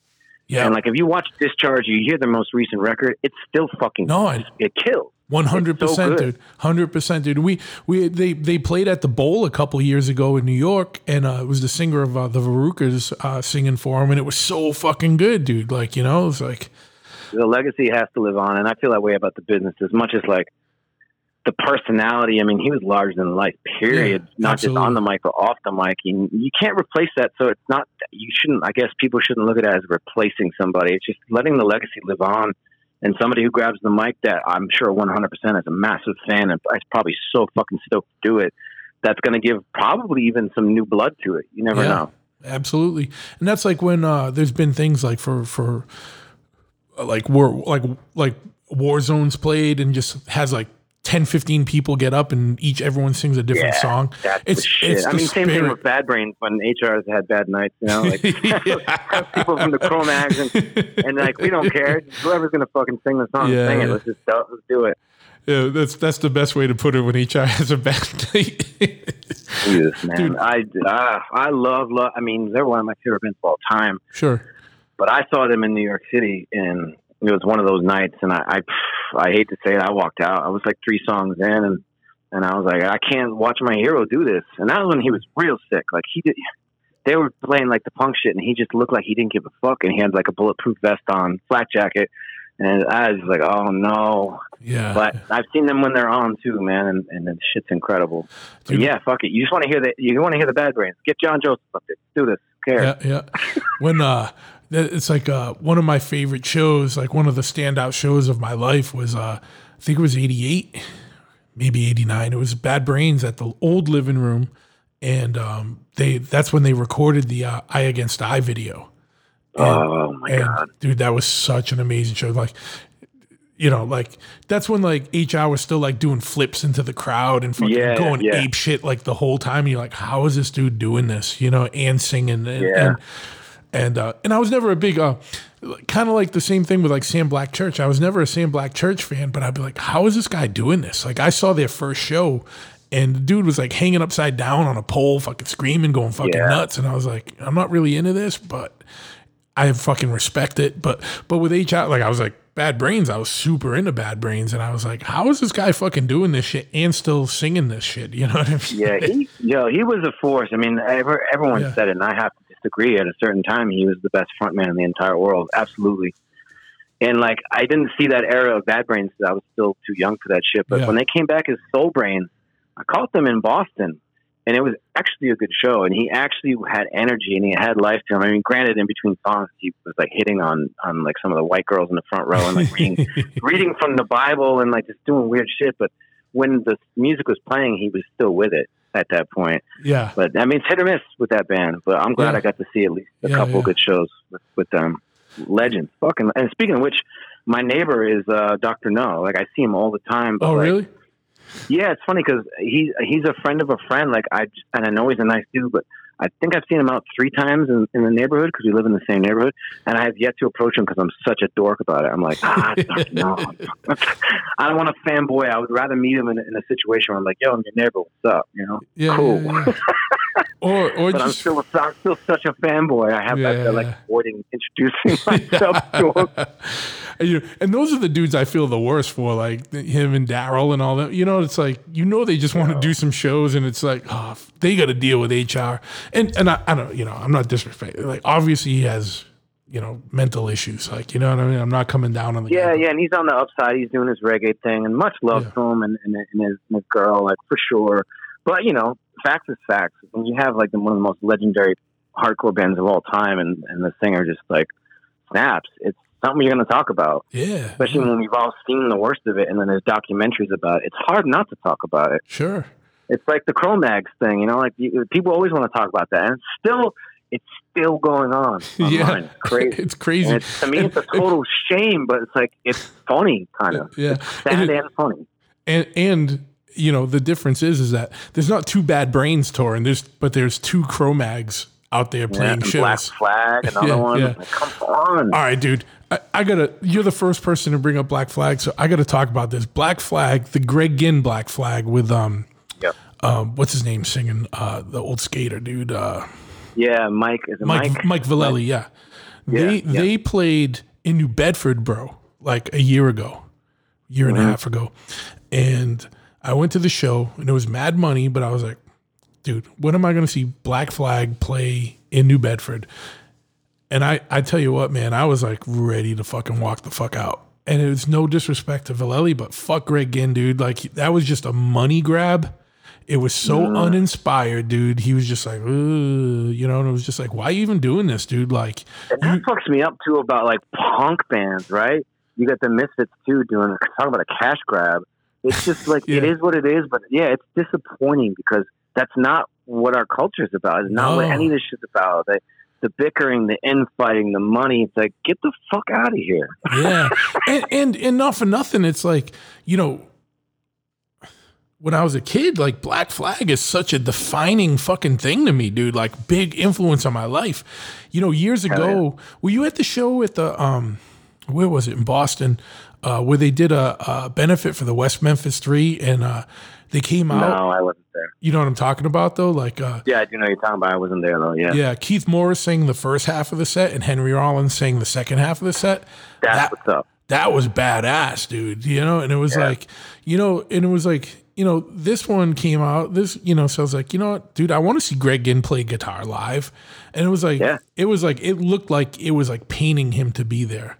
I was like, all right, dude, fuck you. Like, we just all paid like $20 or $30 to get in here, man. Like, fucking at least be like halfway into it. You know what I mean? Like, my thing is too, what else are you going to do right now with your life? Yeah, really? yeah. What else do you have to do that's better than playing some Black Flag? Yeah, he had that band for a little while, the Royal We. Like, oh, so what are you going to do, tour with them, dude? Like, fuck you, dude. Yeah.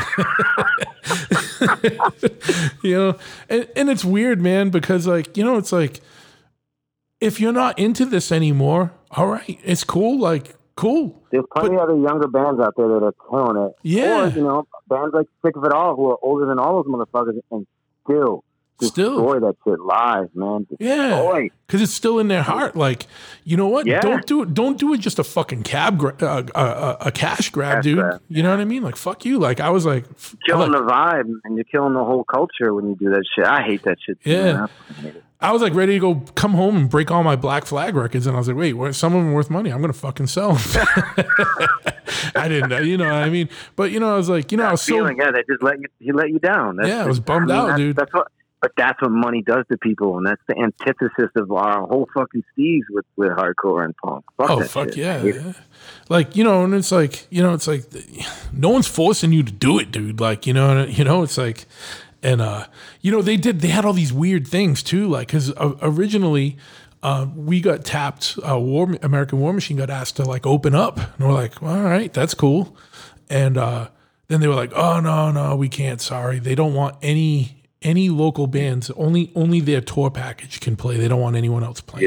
Yeah. That happens a lot with bigger bands.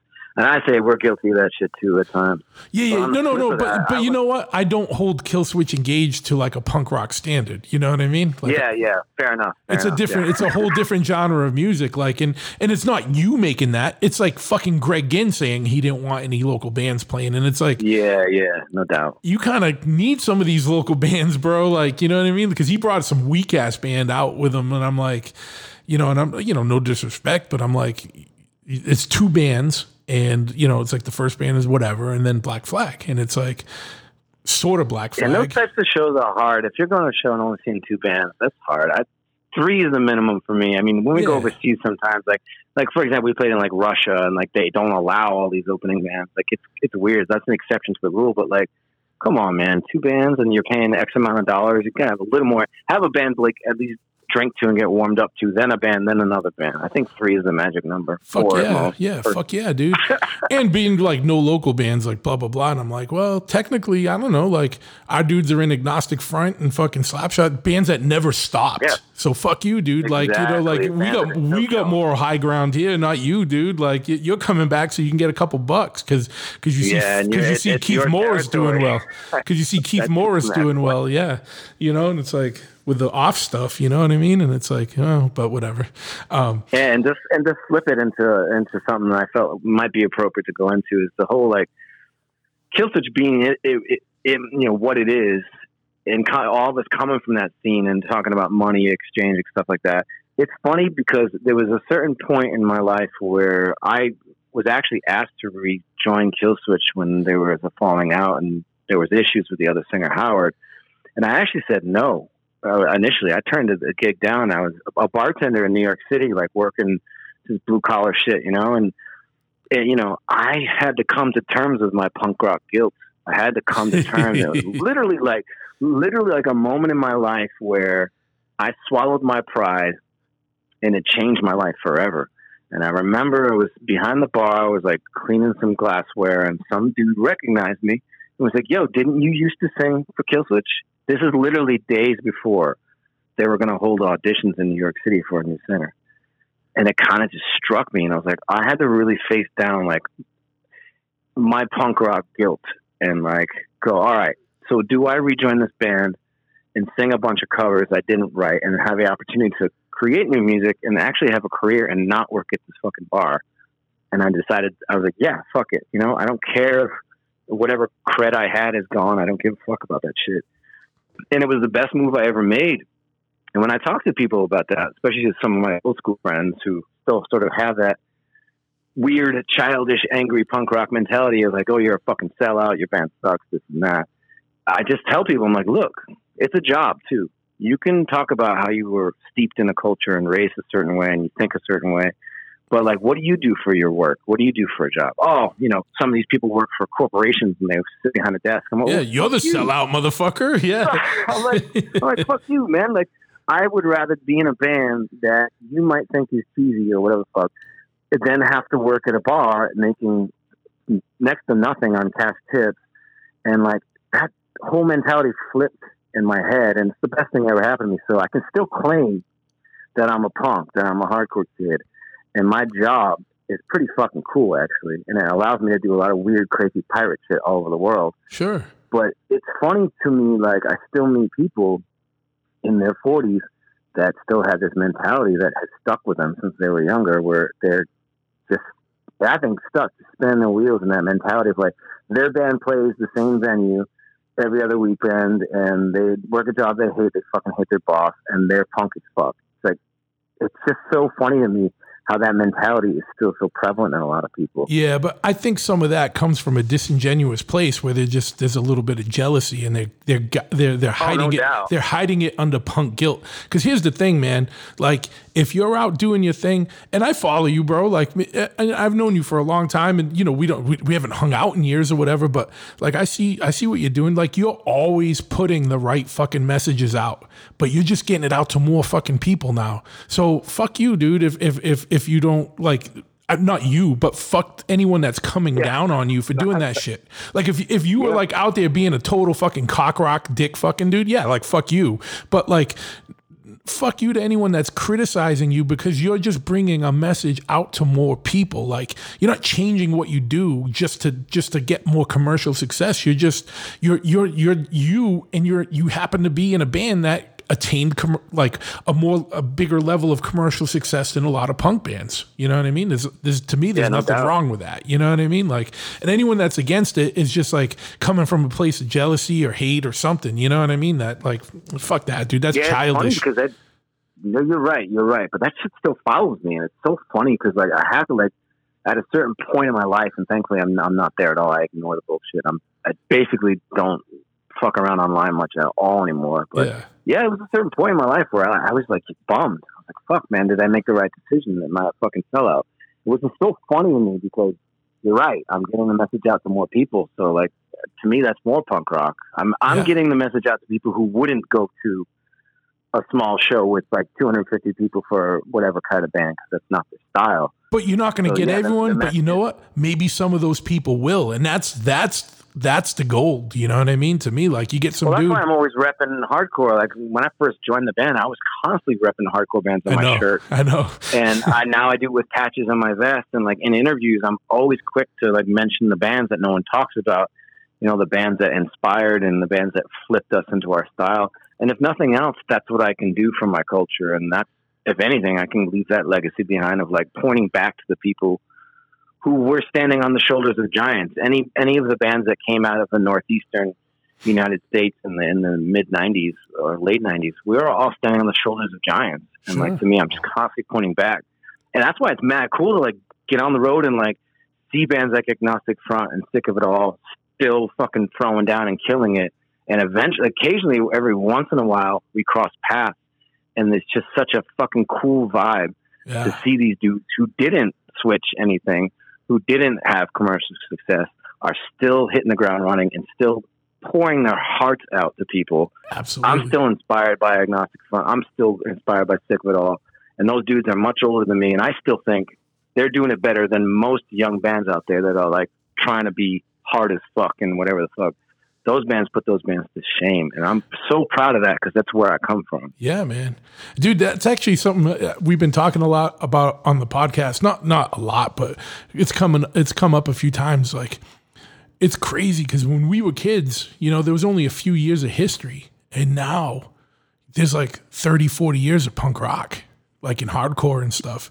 Like, it's crazy that, but there's still bands that are playing that were playing back in the day. Like, Agnostic Front's been playing since the fucking early 80s. You know what I mean? Yeah, like, no doubt. And they're still playing now. And it's like, and those songs still hold up. He plays anything off Victim in Pain, and the whole crowd's going fucking ape shit, and people know the words. Like, because the shit is timeless. It's funny too, because, you know, as I was, you know, being raised by a very educated father who was a staunch Christian minister, and I was raised in a very strict family. I always got the sort of like, when I was younger, it's a phase. What are you going to do with all those tattoos when you're older? All those typical things you hear from parents who want better for their kids or whatever. It's funny for me to look back on it now, and like you said, now it's a legacy. It's a huge part of history, and it's not going away. No. It's not going anywhere. And because of that, I'm able to like be successful. My favorite shit ever, now that we're talking about my parents, my dad, was being able to like, with my career, and my mom was always supportive. My dad was always pushing college and pushing agenda and his way of life. I was able to send them over to Europe for 2 weeks for a cruise and like give them a vacation. And like, it's mad funny. There's a quick story I could tell about this. I remember when I was a kid, my brother brought Iron Maiden Number of the Beast tape into our house, and my dad found it and smashed it in front of us and gave us the whole speech on like Devil's music. You know, it was back in the 80s. Sure. Like that shit was everywhere. PMRC everywhere. Days. Yeah. PMRC days. Yeah. And so when Iron Maiden invited us out to tour, it was like crazy tour, crazy package. It was like, holy shit, can't believe we're doing this. And I knew I had a big paycheck coming from it and all that. So I actually took my parents out to dinner, and I was like, hey, Dad, do you remember when we were younger and you found the tape Number of the Beast? And like, he like remembered the story, and he's like, yeah, because he's different now. He's not like that anymore, thank God. No pun intended. But and he like laughed, and I'm like, well, I'm gonna help send you guys to Europe for 2 weeks. You and Mom going on I put them on like a wine cruise, a Viking cruise, where they do wine tastings and shit. And when I got on the tour, I was like, oh, so Dad, this is paid for because I'm getting ready to tour with Iron Maiden. He's like, he laughed. Then on the first day of tour, I got to meet Bruce Dickinson, who was a total gentleman, really nice dude. All those Iron Maiden dudes are super fucking nice. And I got to tell Bruce the story, and Bruce is like, oh, tell your father that it's not meant to be literal. We're not satanic. It's more like a history lesson. And he like went off on this spiel, and I got back home and told my dad. It was just such a fucking full circle, amazing thing.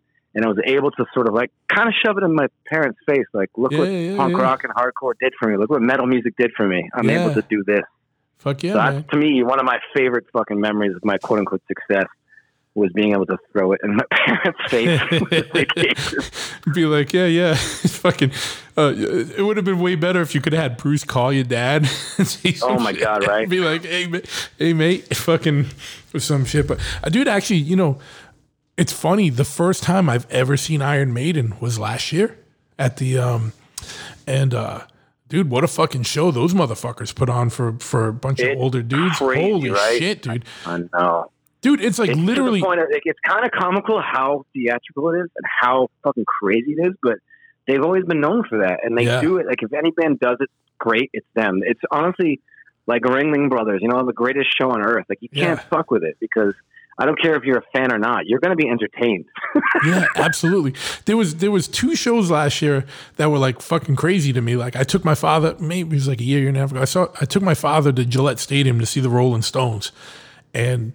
Oh, wow. Holy fuck, dude. What a fucking show. Like, again, there's some Rolling Stones songs I like, that I actually really like, but I'm not like a huge Rolling Stones fan in general. Yeah. But like, just to see, how stoked my father was awesome. But 2, like, holy shit, what a fucking show these guys put on. And they're old motherfuckers, dude, and they don't stop.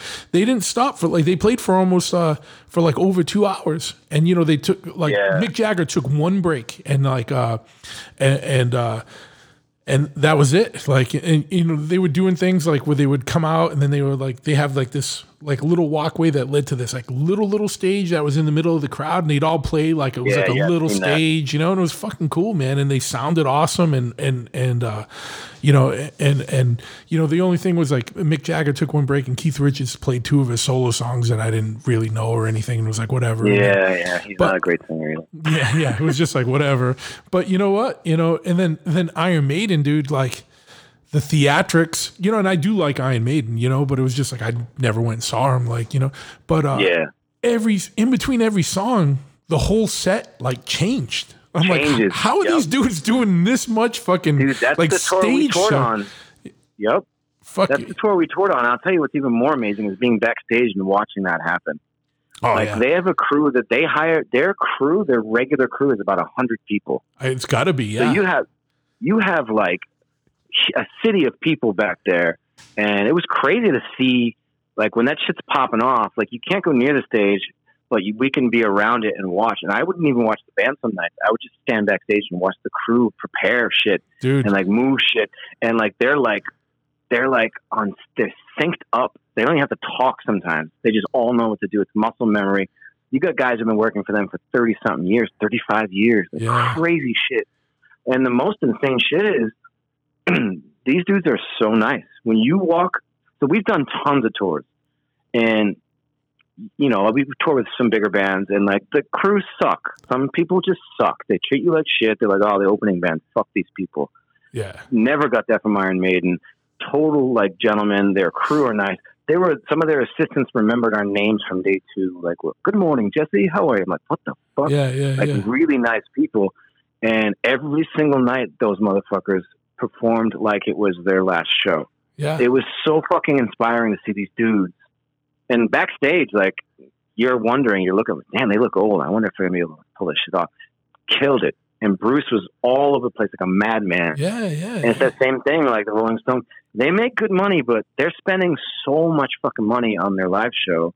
It's commendable because you could easily just talk about a cash grab. You could easily just, like, grab everyone's money and put on a decent show, and people will be somewhat happy. But Iron Maiden takes the money that you pay them, and they put it right back into their production, and it's fucking mind blowing. And that's what a lot of people I don't think understand is how like some of these concert tickets are crazy, but you know, well, one, the production costs a lot of money to put on these big shows, but two, they don't realize how much these venues are taking, and you know, like, and venues are taking part of merch now and crazy shit. Like, no, we say that shit all the time because people are constantly like, "Oh, Killswitch is rich," and we just laugh like, "You have no fucking idea."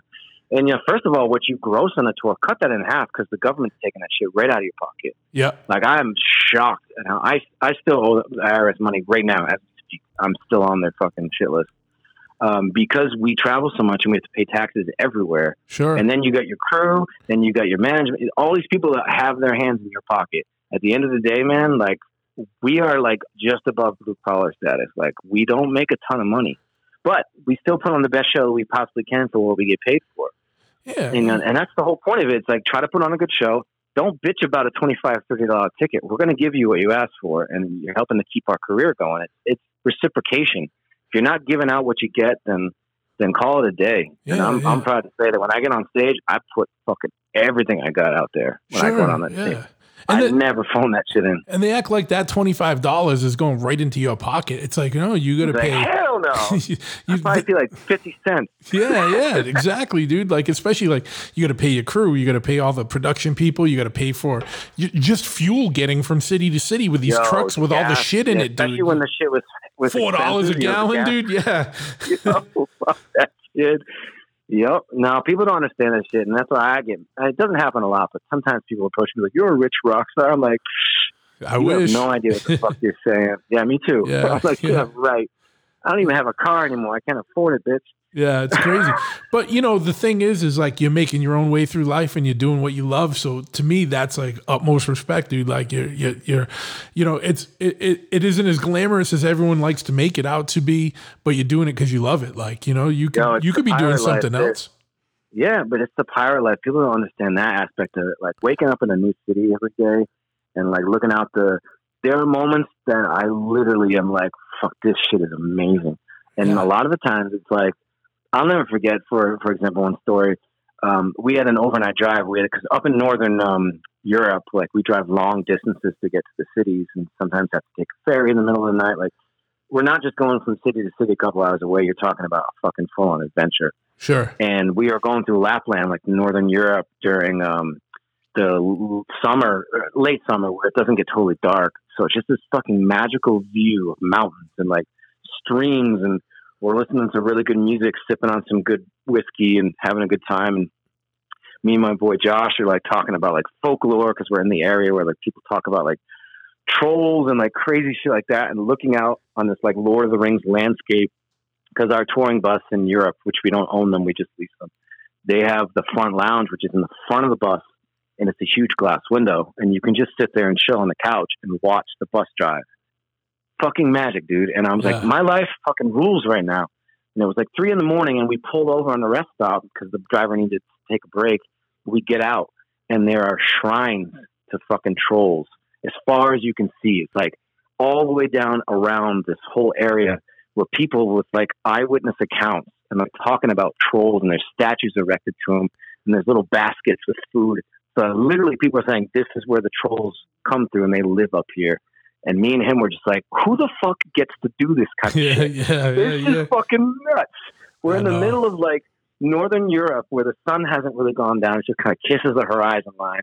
We're surrounded by waterfalls and like epic landscape, and like looking at these monuments to the troll people that they swear they exist up there. And I was like, I fucking love my life. I don't give a fuck if I'm behind on my bills or something's going on. I love this shit. I wouldn't trade it for the world. No, fuck yeah, man.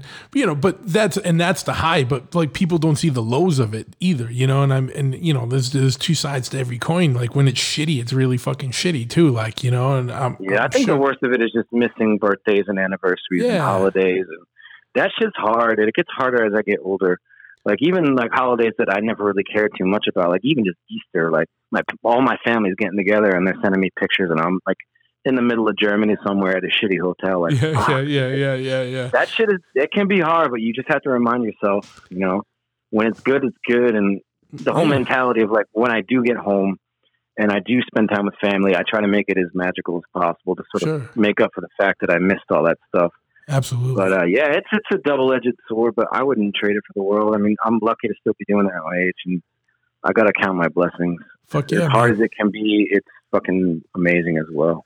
I know, yeah, and it's like I always feel, dude, like because I've never been in a touring band because like ITI, like I said, we were literally knuckleheads and like shit would happen and we couldn't do shows, or like Keith would be in jail or just fucking crazy shit would happen, and then fucking but like with like War Machine, it's just like we get offered shows, but it's hard to do because like AF has been so busy and whatever. Yep. But like when I went out with Ian and like Blood for Blood for a couple weeks a few years ago. Well, that's like 5 years ago now, like to Europe. And I was like, fuck, I should have really just stuck with this shit, dude. Like I'm like road dude. Like I'm like, I was like, this is like what I was supposed to do. Like, you know what I mean? And I didn't, but like whatever. But like being on the road, dude, is like even the shit end of it. Like you can find humor in that shit sometimes. You know what I mean? You have to find humor. That's the majority, and that's why like it's funny when you're on the road. Like laughter is everything. That's why we get like really into stand-up comedians. Like stand-up comedians are like lifesavers for us out there. And then just being stupid. Yeah. That's why a lot of bands just get drunk and do stupid shit because you just when shit's bad, that's all you got. Laughter. You gotta make a joke out of it. Sure, and you just get shitty and do dumb shit like because it's funny. Yeah, that's pretty much it. Too. But yeah, dude. Which is why we're perpetual children. Yeah. Well, and that's the same thing. Me, like a bike shop and a tattoo shop. I'm still like a fucking 18-year-old. Yeah, you know what I mean? It's a lifestyle. Yeah. Man. I feel like it's the same with bartenders, kitchen staff. Yeah, fuck yeah. Like I said, comedians. It's a certain type of person. We don't fit in with society, and we never will. So the best thing to do is just band together and do all the jobs that nobody else wants to do, or do the hours that nobody else wants to do. It's basically being like make the best of it. Yeah, it's like the modern equivalent to a traveling like carnival show, dude. You know what I mean? Like we're all carnies, dude. Always been frowned upon. It's nothing different now. People always talk about again the whole rock star thing, but in reality, music is like the lowest rung of entertainment. Like new movie stars and movies are protected. Certain things are protected. But music, they just give it away now. People don't give a fuck about it. We've always been the lower rung. So like entertainers in general, there's a certain magic to our lifestyle, but it takes a certain type of person to do it. You got to be a lifer. You got to be crazy. You got to like accept the fact that shit's going to be fucked. Yeah. But the payout to me is perfect because I can't imagine living any other life. I can't. Sure. So, I mean, that's going to be a thing for you guys with Killswitch, like, like going from a time like where you guys were still like in the last rung of when people still actually bought like records or CDs and shit, like to now everything's digital and basically you're giving your music away for the most part, and you're only making money when you're on the road from touring, and you are absolutely right. That's why right now is the craziest fucking time we've ever been through. All of us are like, God damn, what do we do? And the essence of it is a band becomes a traveling T-shirt salesman. That's what we are. I mean, our real money is made off of T-shirt sales. That's the stuff that we don't have to worry about splitting with everybody. So like when you buy a shirt at a show, that's huge for a band. Like that's huge for us. So we're always trying to like pimp out merch because it helps. Well, royalties, back in the day, I mean, I definitely got bigger checks, but the guys who were in the band when I quit is when the band blew the fuck up, and they still get those royalties from like the end of Heartache, which was the album after I left, and that shit was like big time, and those motherfuckers still see that stuff. I don't get a cut of that stuff, but I still get decent royalties. But back then, I remember getting my first royalty for like 12 G's when I was young, and I was like, holy shit, I'm rich. But that shit does not happen anymore. But thankfully, I make just enough where my bills, my basic bills are paid for from royalties. So like I've had to really simplify my life during this quarantine thing, but I haven't had to worry about food on my table. So I count my blessings for that. Yeah, fuck yeah, man. And hopefully all we can do is hope that this shit fucking, I don't know, like, what are your thoughts on, like, like you're in the industry here, like you have any murmurs of like Like I think I pretty much probably know the answer to this, but just out of curiosity, like when things are gonna kind of like, did you guys cancel like a whole year? Like I know some bands aren't even booking till 2021 now and stuff like. Yeah. So initially, we had to cancel our U.S. tour, and then we were actually going to go back out with Iron Maiden to Australia and New Zealand. And that was the big one we had to cancel because we already purchased our flights, cheap flights that are non-refundable. We already shelled out a bunch of money because certain tours, certain bands will pay for certain things, and certain tours, certain bands won't pay for certain things. Iron Maiden is a behemoth, like they paid us decent. They definitely paid us decent, but they're not going to pay for our flights. They're not going to pay for any of that bullshit. That's on us. Yeah. So like we took a huge hit when that shit got canceled, and our accountant's like, "Fuck, what do we do?" But that's something people need to understand, because you're not just paying for like 5 flights for like band members. You got to pay for flights for all your crew, for every all the craziness. You know what I mean? Like there's more to it than people see.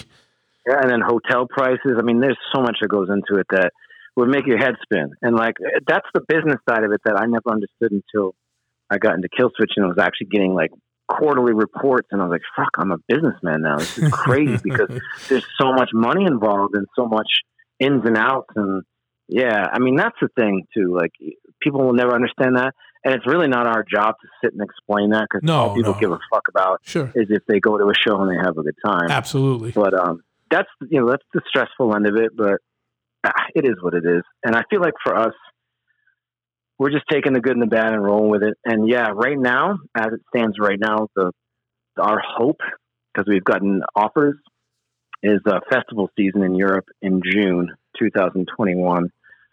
We've confirmed stuff, but that's the most recent. Other than that, we've got nothing going on. We might write new music and find other ways to make money, but everything's our wheels are not hitting the ground till June of 2021, and that's if everything goes right. Yeah, exactly. Yeah, exactly. It's crazy.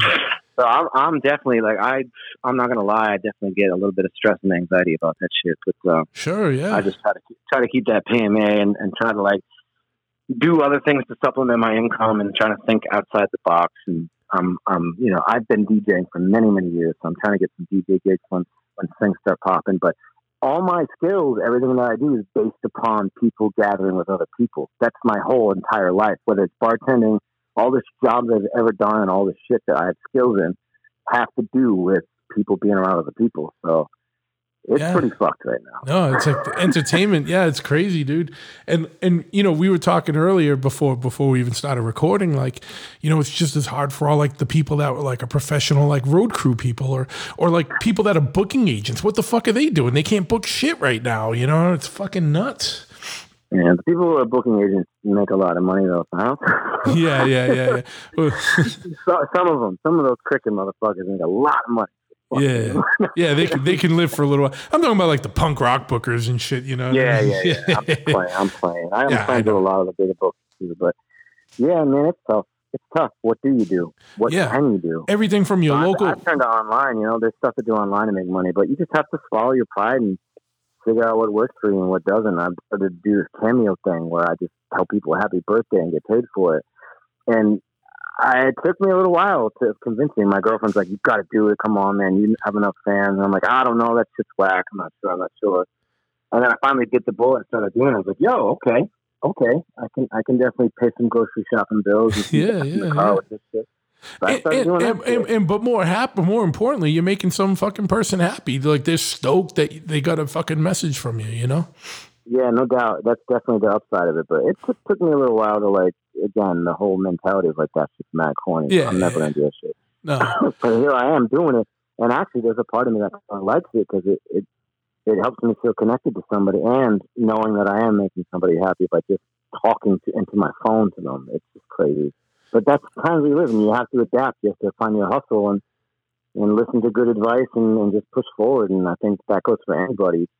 You got to find the angles and work them. Yeah, fuck yeah. I first heard a cameo not too long ago because you remember Shane Mackey? Of course I remember. Yeah, of course. I follow him on Instagram. Yeah. Dude, he's still one of my favorite human beings. Yeah, he's yeah. Crazy motherfucker. He's always been crazy. Love that dude. Yeah. Well, Jim, my friend Jim was getting him one from like some old wrestler or something. Was looking into all these wrestlers to do one of those cameo things for him, dude, for his birthday. Love it. Yeah. There's a lot of weird, like crazy, weird, like B and C celebrities. You get like, anything from like David Hasselhoff to like, they're all on there. If you go on the app and check it out, you'd be surprised what the fuck you can do. Yeah. And some of them are not that expensive. Like 15, $20, and then other ones who take themselves mad seriously are like $300-400 for that shit. But that's cool. My price is at $45 right now. They seem to be working for me. I signed up. Shit is mad funny, but it works. It works. Yeah, fuck yeah. I signed up for it. They wanted me to pay people to be able to do a message. I'm just fucking around. I'm just fucking around. Yeah. I I was like in the negative. Like it was like I'll pay you $5 so I can record a message for your birthday. Yeah. I'm just kidding. Please. but dude, yeah. I this like the child in me. There's so many fucking opportunities there to is David Hasselhoff one of the expensive ones? Yeah, there's people from horror movies and shit, old school horror movies. Yeah. All that shit. Yeah, go on the app and look. I'm gonna.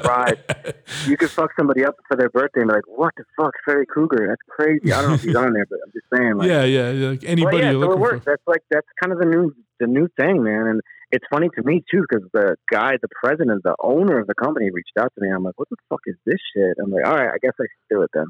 Yeah. This dude thinks I can do it. And then I realized how much money's in it, and like that dude makes mad bank off people too. He's a smart dude. That dude who started it, he's rolling in in money. Sure, I know because I see how much I pay him. Yeah, he's getting his cut of everybody, you know. He sure is. Smart, nerdy motherfucker. That dude, hey, like that's the thing, man. Like when we were kids, you know, it was like, you know, whatever, like, you know, different people were in charge. Like the nerds have taken over. Like smart kids, smart people, like they're the fucking new rock stars, dude. Like, you know, like people that make video games. Fuck, dude. Like people wait in line for like days for like a new video game and shit, dude. That shit's fucking bananas, bro. Like, yeah, and over in like Korea, they got stadiums filled with people cheering on kids playing video games. That shit is real, and like they make millions of dollars with that shit. And those are the dudes that would just be sitting in their bedroom, you know, drinking energy drink and eating pizza rolls with their mom in the background playing video games, and now they're getting paid out the frame for it. So yeah, you never know that motherfucker you used to make fun of in high school is going to be your boss or a rich boss someday. Yeah. True. It's so funny how that works.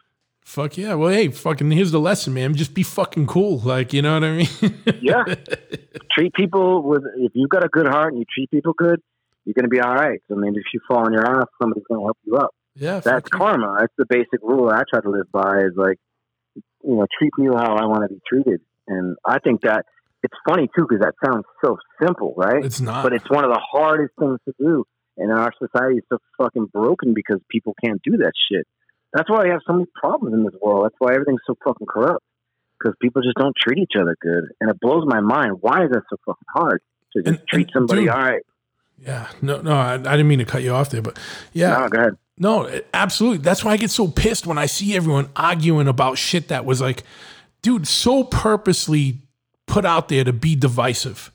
And it's like, why are you falling into these traps? Why are you falling into these traps? Like, you know, like there's people like, fuck every Trump supporter, kill every Trump supporter. And it's like, what the fuck are you talking about, dude? That dude's still your neighbor, man. You know what I mean? Like fucking find some common ground. There's probably more common ground than you fucking know because you're only listening to one fucking partisan controlled fucking media outlet.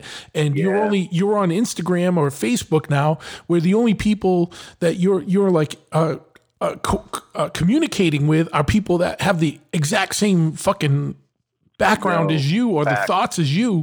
So you're not communicating with people that don't think the same way as you anymore. So you don't even know how to anymore because like you have a big squad of 500 cheerleaders in your fucking Young Republicans group or your Democratic whatever group or whatever. And, you know, like people need to just be reaching out more and finding the common ground and then really looking at why all this shit is fucking happening right now. Because I try not to think this way, but there's no way to think that there isn't something bigger going on. There's got to be a bigger agenda going on that's keeping people so divided and distracted. Yo, Absolutely. And people make fun of people for questioning and call it conspiracy theorists. But like half of the shit that was called conspiracy back in the day came true. So guess what? Like, and here's the thing too. And first of all, good points. And I think that's solid. I think a lot more people need to talk about that.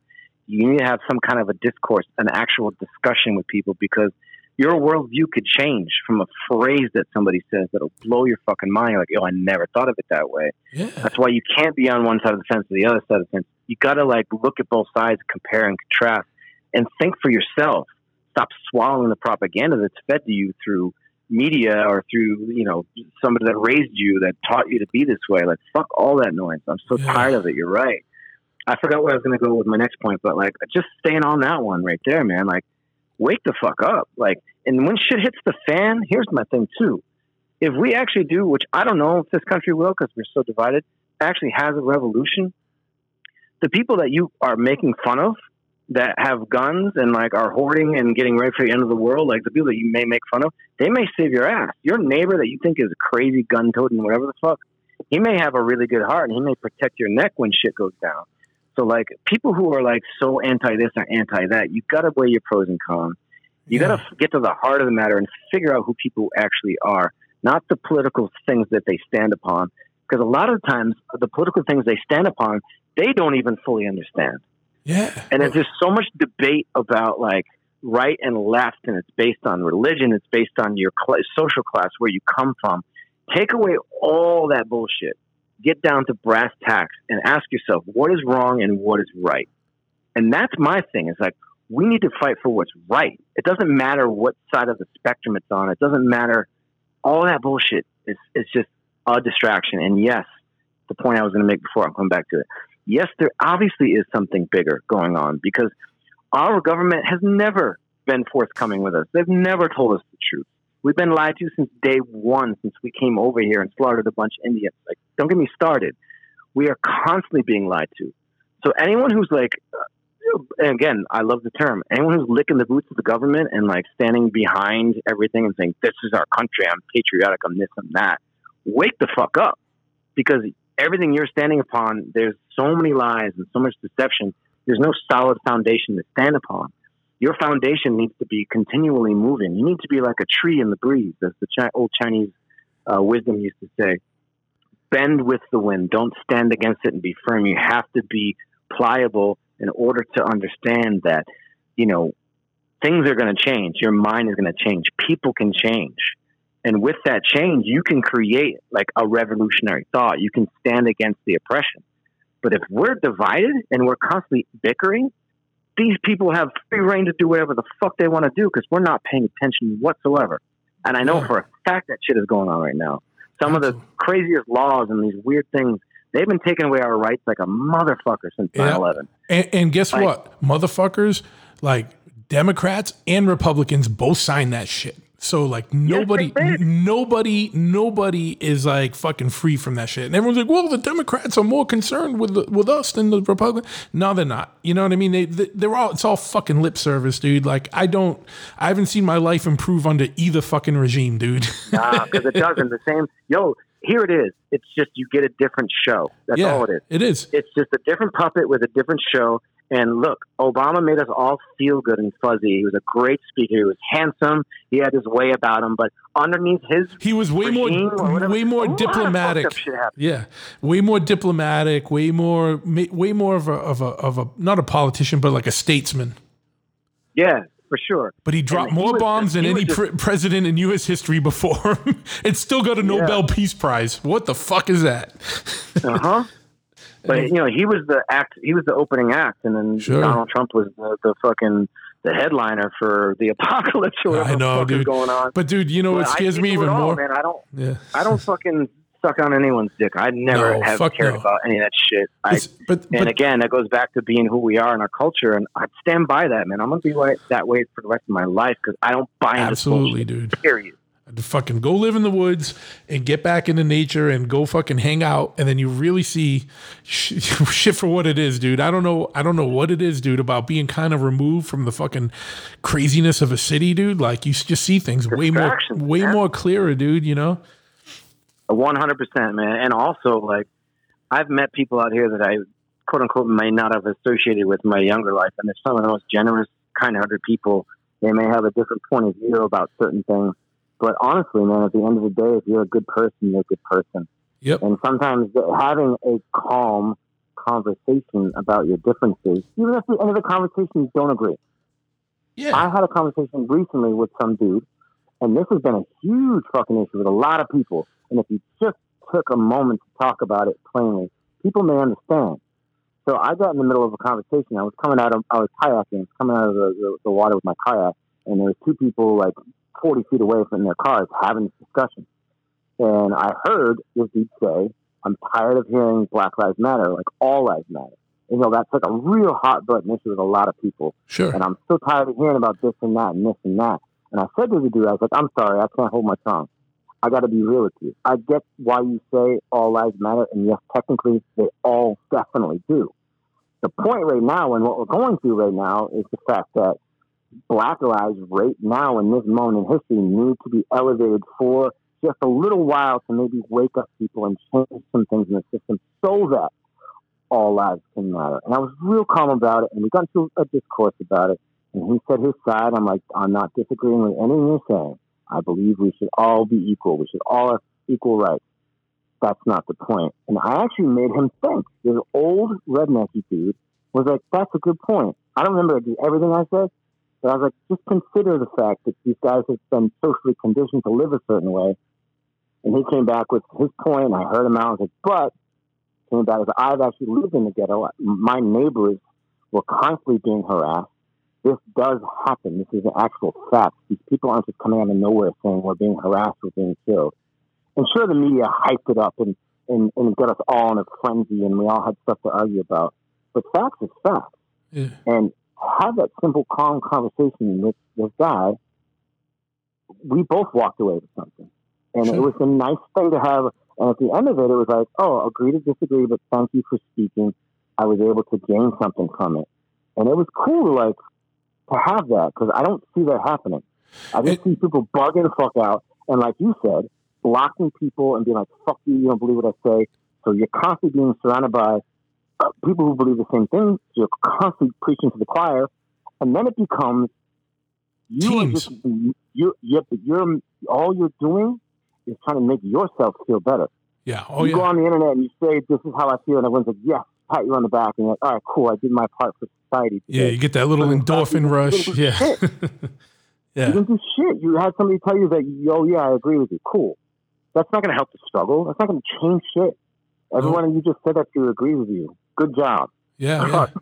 Yeah, and it's true. And it's like, people lost the art of just being able to talk to each other because they're just, and then, online you can be anonymous and just say whatever the fuck you want, and there's no repercussions, you know what I mean? That's a big one too for me. That whole say that shit to my face, and most motherfuckers will not do that. Oh yeah, no. I'm sure you deal with a lot of that type of shit, but it's like, it's crazy, man. Like, people, when they can hide, there's like just a general like lack of respect that people have for somebody, and when there's no repercussions to whatever they're saying. So it's like, I try not even to engage online with anything, dude. Nah. Like I'll post some shit, and I don't even log into Facebook. Like I'll like post it on Instagram and then like tag it into Facebook too. Like honestly, if I go to Facebook, it's just to go to Marketplace to look for old bikes and shit. Yeah. But I don't even do Facebook anymore. I had to get off that shit. Oh, it's horrible, dude. Yeah, it's fucking horrible. But like the thing, it's just, this whole like fucking cancel culture, shut you up. You don't agree with me. Like you shouldn't even have a voice. Like, dude, that's like, like that's dangerous ground. Dangerous. It's dangerous ground. You're like, you need to have discourse. Back in the days in the 40s, that thing should happen. Yeah, and it's weird when it comes from the quote unquote left. You know what I mean? I'm like, dude, like, what the fuck? Extremists on either side are dangerous. Absolutely. The whole don't offend me. Like sometimes you need to be offended so you think about shit. Absolutely. And look, I get it. There are times where I don't even want to fucking hear somebody say something different. But 9 times out of 10, when I feel that way, I don't say shit. I let people talk their shit. I'm like, all right, I'm gonna peace out. I'm not even gonna be a part of this because I know I'm gonna speak out of a place of anger and it's not gonna help anybody. Yeah, so you have to know when to fucking fold them, know when to hold them. yeah. What would Kenny Rogers do right now? Exactly. So, like for me, I've turned my anger into my music, and like recently I came out with a song with Rob Flynn from Machine Head, "Stop the Bleeding," and it was a quote unquote controversial song for some people because it had images of police brutality and people standing in solidarity, taking a knee, which is another weird issue that gets people pissed off. But the basic general statement of the song is called "Stop the Bleeding." And we're talking about how this shit needs to stop and we need to unify and come together as a people. And the amount of like pushback that I saw from that kind of blew my mind a little bit. Because I'm like, essentially we're saying that we need to like unify and put an end to this violence and put an end to it, like, and be better. And people went off on these tirades of like crazy shit. And I remember reading through some of it, me and my girl, and she's like, where did they even come up with this shit? Like, This has nothing to do. Like, people are so ready to react with their agenda and with what they want to say and whatever chip on their shoulder they have. They're not even paying attention to what you're saying. If it isn't in line with what you're saying, they're going to fucking bug the fuck out. Yeah, and no, it's true. You either have fun with that shit, you can engage those people, or just ignore them. And you have to pick your battles. And I definitely chose to let the song speak for itself, and Absolutely, I just stopped fucking answering people. Yeah, it's tough, man, because once you start engaging, I feel like it opens like this wormhole up, like where everyone just now feels entitled to come at you, and it's like I'm not gonna deal with that shit, man. Like And I tell people even in the past, like I've had people talk shit to me, and I'm like, hey, I'm gonna be in your town on such and such a date. I'm easy to find. Come talk to me. Yeah. And you know what? 99% of the time that they're not there. Yeah, Although one time, some dude actually showed up and said, "Hey, remember me?" And I was like, "Oh, yeah, I do remember you. What the fuck did you have to say?" And you know what it turned into? This dude totally turned around and was like, "I'm so sorry." I was like, even his body language, he just like turned, because I didn't back down. I was like, "What? Say it. Say what the fuck you said online." And he ended up buying me a beer and we chatted, and it was just a couple of years ago. And I was like, oh shit. So that's funny. I called him out and he actually showed up. Hey, you know what? Give it to him for I that. gave him mad props for that. I was like, good on you. I know that you fucking said you're sorry and all that, but the fact you showed face, I fucking respect the shit out of that. Absolutely, man. Hey, and you know what? One other thing, I'm not bringing this up to embarrass you, but it's just as a point of like when I knew you were like a real dude, is like when you, I know you know what I'm about to bring up, but you might not, but you'll know in a second. Fucking like there was a point in life where like, you had music going on and it started doing well, and then you got a part in a movie. And then, hell yeah. And for motherfuckers that don't know, I can't remember the name of your character, but you played one of like the main characters in the movie Outside Providence, which was a Farrelly Brothers movie, and you were like co-starring with like Amy Smart and like people that were like real actors. Yeah, like, I wouldn't say a main character, but yeah. Well, you weren't like a what do they call them? Like not a stand-in, like an extra. Yeah, I had a bit part. I got to speak at least, Yeah, you had a speaking role on it. Like it wasn't like you weren't one of the main two characters, but you were like one of the main, like you were in the crew of the main characters. Stoner dudes. Yeah. And then I remember you saying like, yeah, man, like I could do, like fuck it, I just want to do music. I remember this from back then. You know what I mean? And it was like, so whatever. What was the story with that? Like what happened with that? Like afterwards, did you get more offers? And you were like, that's when Killswitch was just kind of rolling, right? Like that was right before Killswitch. Right actually. before, okay. I was in a weird fucking strange band called Nothing Stays Gold at the time, and I had big aspirations, man. I really wanted to be a quote unquote rock star at that time. That's actually when I started to like. I wanted to be bigger. I looked at a band like Kilgore from our area, and I was like, "Yo, I want to do what those dudes are doing. That's fucking cool what they're doing." Yeah. So I did the movie and it was fun. It was great, but doing movies is so different than doing music. There's a lot of control. There's a lot of doing what you're told. There's a lot of hurry up and wait. And I just, as much as it was a great experience, just bummed me the fuck out. And I did have an opportunity to, cause I had enough screen time where I could, become a union member and get representation and get an agent. So all that shit was definitely there for me. And I, for better or for worse, said no. because I was sticking to my guns. I was like, music is it for me. It's my way to express myself. Yeah. And it took me a while. I did find some success, but it was not an easy road. And there are definitely moments in my life where I look back, I'm like, fuck, I probably should have done a movie or two after that.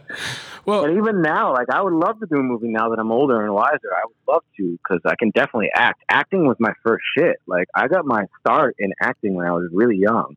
okay. I used to do like theater and shit when I was really young. I used to love that shit.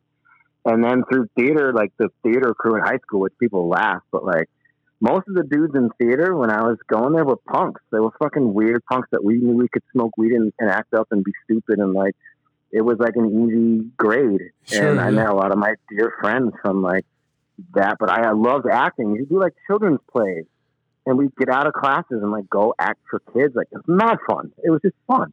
So acting is in my blood. I love it. I've been doing it since I was a kid. So now that I'm older, I'm like, yo, I would love to do another movie, but I want to be like a crazy character. I want to be like a murderer, or like a serial killer. Yeah. I think I'd be good at that shit. Dude, my boy Slane got to do that. He was in one called Girl School or Girl House or something like that, and he played like the main like murderer character. It was wicked funny, man. Like, cause it's so I'm down with that. It's my homeboy. So just to see him, cause I was like a big horror fan when I was a kid. So to see him in that role, I was like, damn, dude, it's like funny. Like, you know what I mean? Like, cause dude, when I was a kid, I was so into horror. I'd go to New York to go to like the Fangoria, like horror conventions and shit, like in like the late 80s and shit, you know? And it was like, I met like Gunnar Hansen and all the, like the dudes that played like Jason and fucking, you know, Leatherface and all that shit.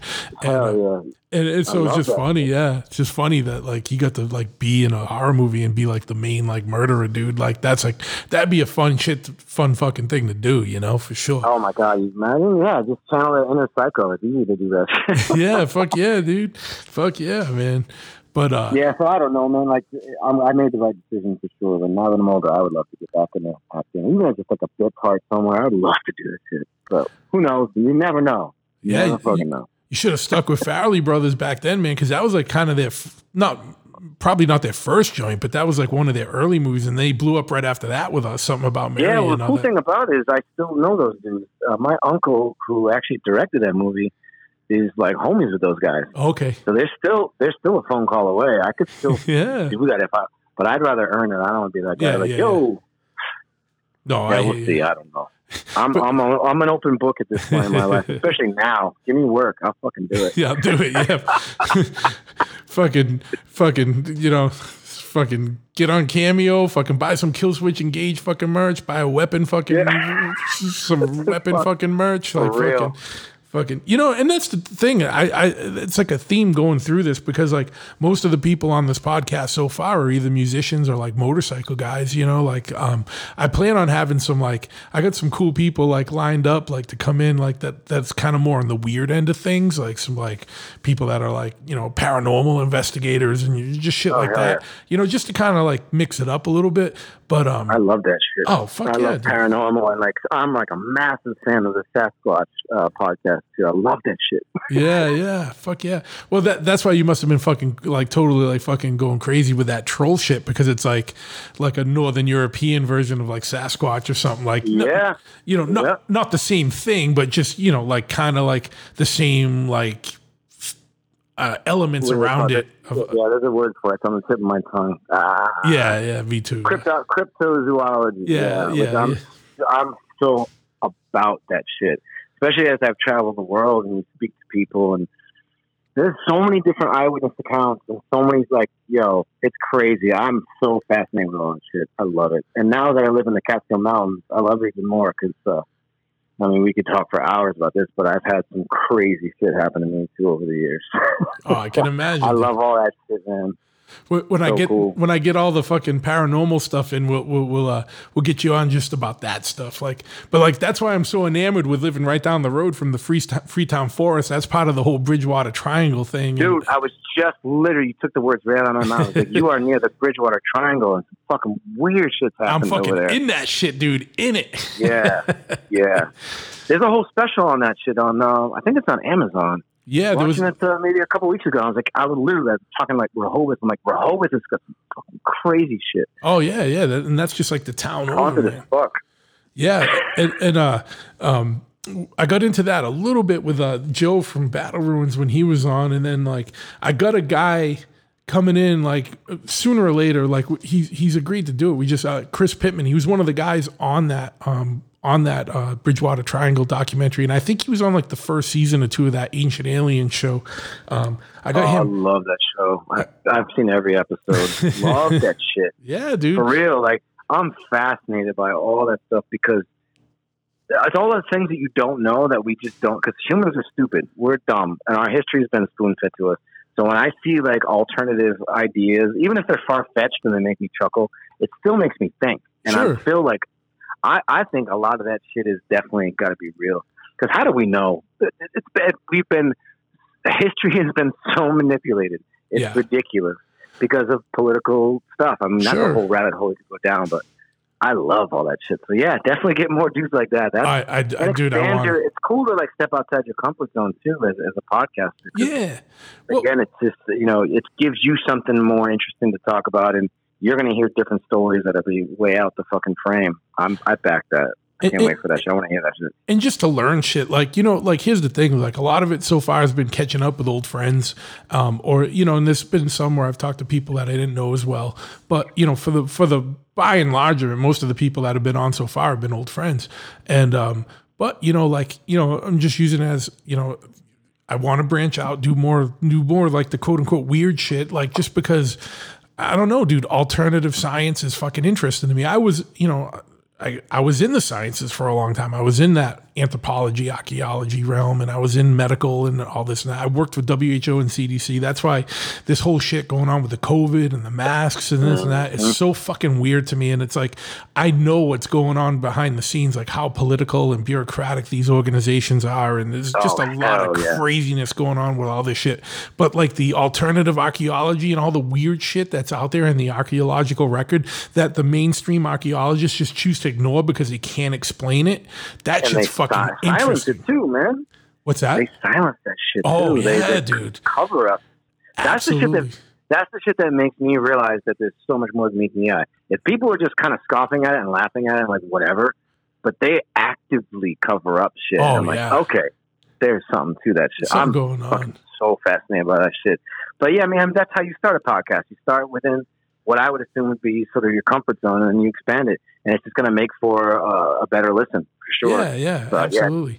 But yeah, so yeah, dude, like, to me, that whole Ancient Alien, I don't know if it's true, but it's just as viable to me as any of the holy books for any of the major religions out there, like, or even more viable to me, you know what I mean? I'm like, if you look at science, so they're like, yeah, it makes more sense something came down, fucked around with DNA and made some shit, you know what I mean? Yeah, even like the architecture, and I've seen the shit with my own eyes as I've traveled the world, like architecture that you can't even fucking duplicate today with our technology. Sure. How the fuck did they do that shit? Thousands and thousands, or however long ago it was. We don't even know that either. I've seen some of that shit with my own eyes, and I'm like, you put your fingers in some of the crevices on some of those rocks, and they're razor sharp still after all these years. Like, what the fuck? You can't even, like, you'd have to have like crazy tools. Yeah. So like, to me, I'm sure there's massive chunks of our history that are missing. And then you look at like ancient cultures like the Aztec and the Maya, they disappeared or this and that. It's like, no, there was a cover up there too. And there's a reason for that, because we as a people need to be controlled. And how are we controlled? If we believe that our government is working for us and has our best interest in mind, so we constantly look to our government, please help, give us this, give us that. So if you have control of the people, you have the power. So and the thing is that were free thinking and had technology that were way outside of the bounds of what we know now, that shit was suppressed. Like, look at Nikola Tesla. Like, they killed all the shit because he gave free energy. It's like, this is how we can do it.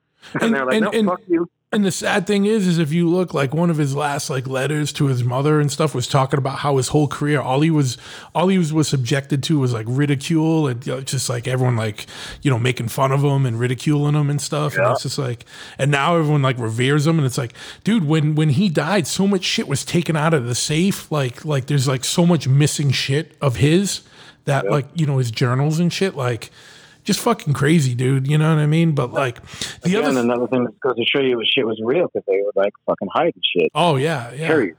And it's like literally a lot of it was probably all that free energy stuff and his ideas for like, you know, but like, you know, the shit before us too. The other thing is not just like the technical, just like the marvels of the world that like from like past ages, like the similarities between, like when you look at like pyramids in Indonesia, they look a lot like the Mexican fucking pyramids and this and that. So there's a lot of like craziness, and it's like, why are all these pyramids like similar? And they're also all along these like certain like geological lines and like all this crazy shit. Stuff. Like there's a lot of weird shit out there. Take it or leave it, believe it or not. But there's just like a lot of shit that like, there seems to be too much just to 100% attribute to coincidence. That's and you have people that, you know, get all uppity and like fucking angry with people who are questioning. And again, the whole conspiracy theory thing comes up over and over again. And to me, that's all based in fear. It just, what it is, it's shaking the foundations of what they believe and then what they've been taught in their little safe place. And I've never felt that way. I've always questioned it. And to me, it's exciting to think that there's more than meets the eye. So I'll be a conspiracy nut. Till the day I die, I don't give a fuck. I think it just goes all along with just being anti-society and like fucking not wanting to do what I'm told. I think it all runs. It all runs right in parallel with this. It's a lifestyle. Yeah, I'm constantly putting my middle finger up, being like, "Fuck you." Exactly. Whether it's the government, whether it's the scientific fucking community, or whatever it is. Yeah. And you know, it's just the thing is like too is it's like the old saying goes like, I love my country, but I fear and hate my government. Like, you know. There's a lot to that, you know what I mean? Like, do I hate every motherfucker in the government? No, but do I hate a lot of the institutions and like the bloated behemoth of like the bloated bureaucratic behemoth it's become? Absolutely, and like when greed. That's the thing about being, if you're an actual fucking patriot, that's what you should be thinking, and that's what you should be saying, and we should be fighting against those people that are fucking up our country. But it's crazy because you know that's actual patriotism. So in my heart of hearts, I love this country. I've traveled it more than most people that I know. I've seen every single state except for one. And like, I know this country back and forth. I've seen it with my own eyes. I've talked to people all over the place. And it's a fucking amazing place to live. But shit is broken. Shit is rigged. And it needs to be fixed. And we need to fight against it. And it's funny to me that that attitude is considered to be non-patriotic. And people are like, well, get the fuck out of our country. And I was like, no. That's not the solution. Leaving isn't the solution. It's fighting for it and actually creating change. And if you swallow everything you're fucking told and you don't try to change anything, you're part of the fucking problem. You're not a fucking patriot. And that's what I say too, like to people, I'm like, you know, whether or not you're directly at fault, because I know there's a lot stacked up against us. A lot of people are working 2 jobs. They don't have time to read everything. And then a lot of the media they're exposed to is like bought and paid for media that's, you know, 90-something% of media is owned by 6 corporations, you know. And they're all saying the same script. They're all saying the same script, whether it depends on it's the left side script or the right side script. So there's a lot of shit out there that keeps people distracted. But at the end of the day, the American people are at fault and getting their just desserts for not holding these motherfuckers accountable and not questioning shit and not being like, fuck you, you can't do that. Like the governor of California right now has made like not wearing a mask illegal, a punishable offense by like jail term. And then they look and it's like he signed $1 billion contract with these Chinese mask manufacturers. You think he broke off something to do that and he's not doing this shit? You know what I mean? And he's not doing this shit to like to sell fucking masks. Like that dude should be fucking dragged through the streets and tarred and feathered, you know what I mean? But like motherfuckers are just gonna reelect him, you know what I mean? It's fucking crazy. Yeah, and it's crazy to see you got countries like, you know, Iceland and Sweden, and you may not agree with their politics, but these people took to the streets. They rose up. They put people in prison. They took people out of office. How the fuck have we not done that shit? Exactly. And the fact that we haven't done that shit just goes to show you how far gone we are right now. And that's the shit that actually does scare me. It does. Because and that's because the spirit of America is supposed to be that we are the people and we have the right to control our government and shut them down. But we're not exercising any of that shit. What gets lost is that the government is supposed to be our representatives, not our rulers. Like they should be accountable to us and what we want, not us fucking bending and licking the boots to their will. You know what I mean? Like, it's all backwards, man. It is. It's crazy. Yeah. And that's why for me, like, as much as shit, quote unquote, got out of hand with protesting and stuff, anytime I saw it happening from day one, I was like, that's what we need to do. Protest, speak up, rise up. Like, that's what we need. We should have been doing that a long time ago.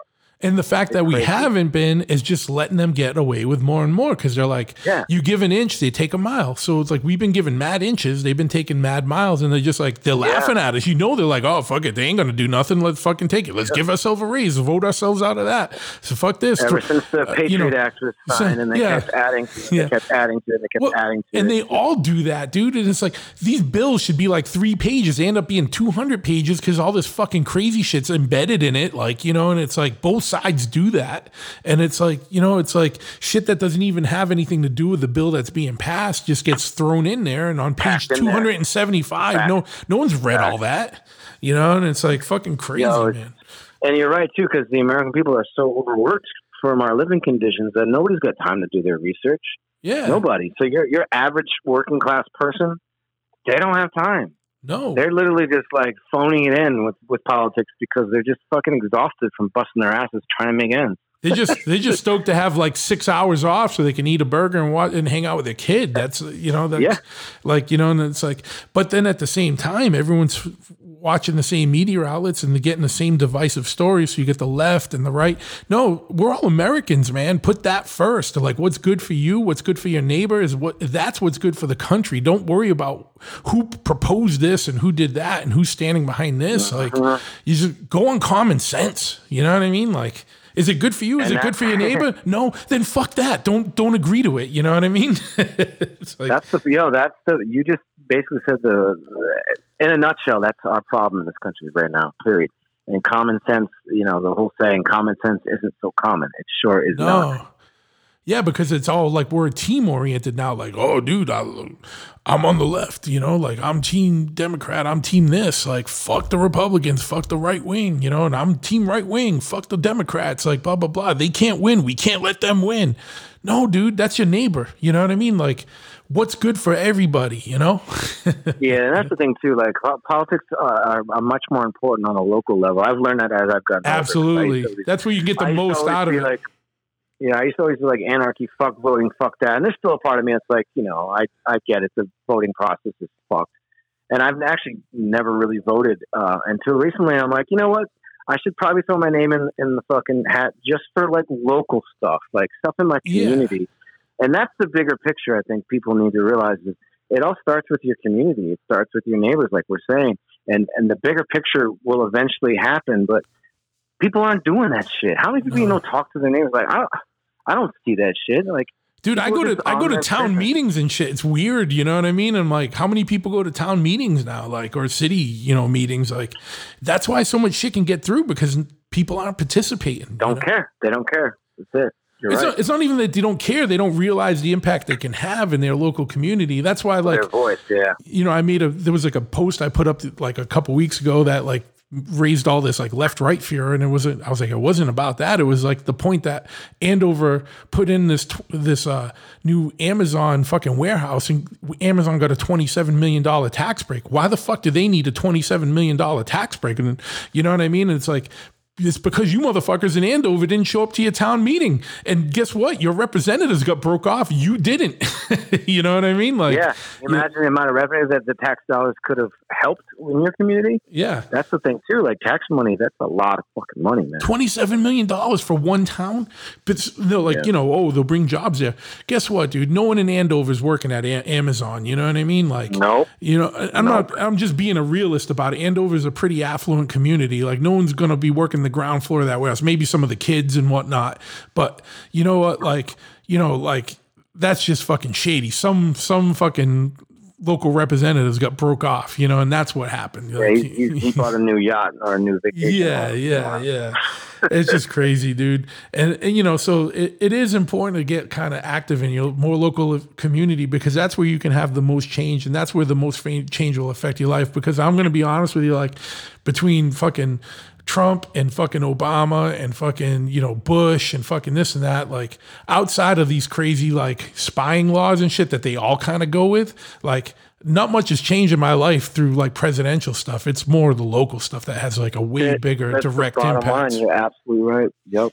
You're absolutely right. I think 100% agree at the federal level, they're all answering to the Federal Reserve and all these fucking banks and fucking corporate lobbyists. There's not as much we can do there right now as we can locally, you know? It all starts with locally and then eventually can be affected on the bigger level. Absolutely. 100%. Fuck yeah, man. But dude, is anything else that we haven't hit on? I know we talked about a lot today, and I feel bad. I think we covered the gamut. We've been all over the places, from trolls to fucking from Northern European trolls to fucking Washington trolls. You know what I mean? Yeah. Welcome to my head. Dude, it's a constant conversation going on with myself in there about everything. And I question all the shit that keeps me up at night sometimes. Oh, fuck yeah, That's dude. That's half the reason why I even still drink, just to get me to bed at night. yeah. Dude, that and like some good CBD oil will help with that. Oh, hell yeah. Yeah, my girl's always got that shit lying around. Yeah. I mean, that's one thing that I'm glad we're finally getting smart with a lot of states. Like, hopefully federally, like, marijuana won't be a Schedule I drug anymore, so we can do more research with it and more companies can do man. stuff. It's been medicine since the dawn of time. Our ancestors been using that shit forever. It's proven. It's proven. Yeah, I agree too. And you don't have to. Here's the thing too. Like, I used to smoke to get fucked up all the time when I was a kid. And now that I'm older, like, it's medicine. I rarely ever do it. But when I do, it's like, it's so good for your mind. And it actually helps with creativity. I mean, the list goes on and on and on. This shit should be legal. It's a fucking seed. It's a plant. Get the fuck out of my face with that shit. Yeah, absolutely. And it's like, I don't even really smoke weed. And it's like, I'm 100% for it, dude. Like, I'd rather see a bunch of people fucking. It helps so many people. Yeah. And like the oils you get from it. I mean, from autism to cancer. I mean, again, the list goes on and on and on. It's nice to see Massachusetts step it up and. Fuck yeah. And you can get that shit legally there. And at least it's decriminalized here, but it just needs to be legal. It's such a waste of our tax dollars and the courts and everything. It's so stupid. Absolutely. And you can drink all the booze you want. No problem. Yeah. Out of here. I'd rather see a bunch of people driving around stoned than fucking hammered. That's for fucking sure, man. Back. And I like when you're stoned. I like drinking just as much as anybody else, obviously, but it's just, it's like, I think people are a little more together when they're stoned, And no, 100%, dude. Some of the worst problems in my life came from drinking, and I haven't stopped, but I've calmed the fuck down. But I also recognize the fact that it ain't good for you. So no matter how you slice it, but I still like my poison. Sure, it's not lost on me that like. I am lucky in that I can be like a social drinker where like I don't drink at home like when I'm hanging out or when I'm working a lot. But like if I'm out on the weekend with friends, I can have some drinks and then I can not drink for 3 weeks and I don't give a shit. Like That's the way to do it. Yeah, I know I'm lucky. It's the people that can turn that off that are now hopefully sober, and I thank God for those people for still being alive because I got friends who couldn't turn it off and they're dead. Sure, they put them in their graves. That goes for any substances or.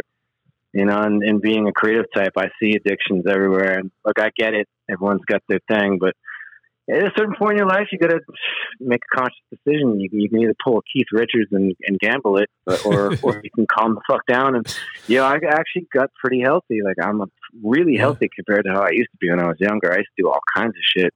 And I'm happier because of it. Like, I'm happier, man. At the end of the night, if I can have a little nightcap and stop, that's the life I'm living. I like it. It's some grown ass man shit. I like Absolutely. Some grown ass. Again, back to Kenny Rogers, when to hold them, when to fold them, That's it, man. Fuck yeah, dude. Well, word, man. Well, I appreciate the conversation, man. And definitely much respect being part of the lineage and the culture that helped raise me, and definitely a big influence back in the day. With what you did with your bands and still holding it down, still doing your thing. Much respect. Yeah, you too, bro. You too, bro. Thank you again for coming on and give some plugs, man. Where can people find out more about you and what you got going on musically? I'm off all social media except for Instagram. Jesse_D_Leach, and on that page I post mostly band stuff and. Stuff, professional shit, you know what I mean? So that's kind of where I hang out in that spot. I really don't have any other contacts besides that. But if you DM me, I tend to check them. I read the subject line and I kind of respond every once in a great while. But I also have management Strong Management. So if people are looking for me professionally, Strong Management has an Instagram as well. You can hit them up, and they will get the information to me. That's probably the best way to do it, because I'm not very good at managing my own life these days. But yeah, and I'm sure there's if people look for The Weapon or Killswitch, they can find the official Instagram. Oh yeah, The Weapon's on Instagram. Of course, Killswitch is, and my other project, Times of Grace, which is definitely a little different, more of a rock, sort of stoner rock, mixed with like artistic sort of post rock. I don't even know what the fuck to call it. And we have blues songs. There's a totally different style. So Times of Grace. And then I actually have an ambient project you can find on Bandcamp called The Way Back Within, which is like Brian Eno type shit, like really meditative stuff. And to top it all off, I've been working on a electronic industrial metal dubstep project called Dead Trees, and that's also on Instagram. So yeah, I've been keeping busy. Did that come about after you watched Prodigy? No, it actually came about after. I know, right? I know, but Prodigy's definitely an influence on that shit now, because I definitely listen to Prodigy now because of that night, for sure. That just came from just being in like fucking quarantine and needing a creative outlet. Sure, and having a girl who's a performer. She's like a circus performer. She does like pole dancing, silks, aerials. She's like crazy acrobatic. Oh yeah. So I wanted to write music that she could dance to, and like do routines to.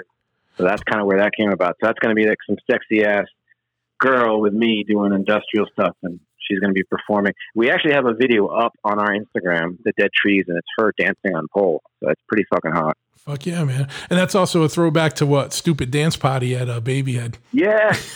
Yeah, White Trash Night. Yeah. Fuck yeah, man. Oh, man, the shit I used to get into that night. Oh, my God. Oh, dude. That was fun. Dude, I Richmond Street, Providence, there's some absolutely fucking great times there, man. Some of the craziest shit I ever saw in my life popped off on Richmond Street after that night let out. Just the shit I saw and was a part of sometimes. Oh, absolutely. A little doing a hood rat shit. Absolutely, dude. Absolutely. My favorite thing, though, is still like lighting up pizza boxes and throwing them in the T-tops of Camaros when they came by and fucked with us. Oh, yeah. Smoke bombs. Oh, my God. Fuck yeah, jacking people for their wallets. Whatever's clever, dude. It was wild times, dude. It was the Wild West, dude. I don't care what anyone says, like the 80s and early to mid 90s, like it was still Wild West out there, dude. And it was like you could get away with so much more. Yeah, fuck yeah, dude. I'm glad we made it out alive. Yeah. Smarter and a little bit wiser and with age and everything like that, man. But fuck yeah, dude. It was good having you on. Again, I wish we could do this face to face and maybe one day we'll do another one.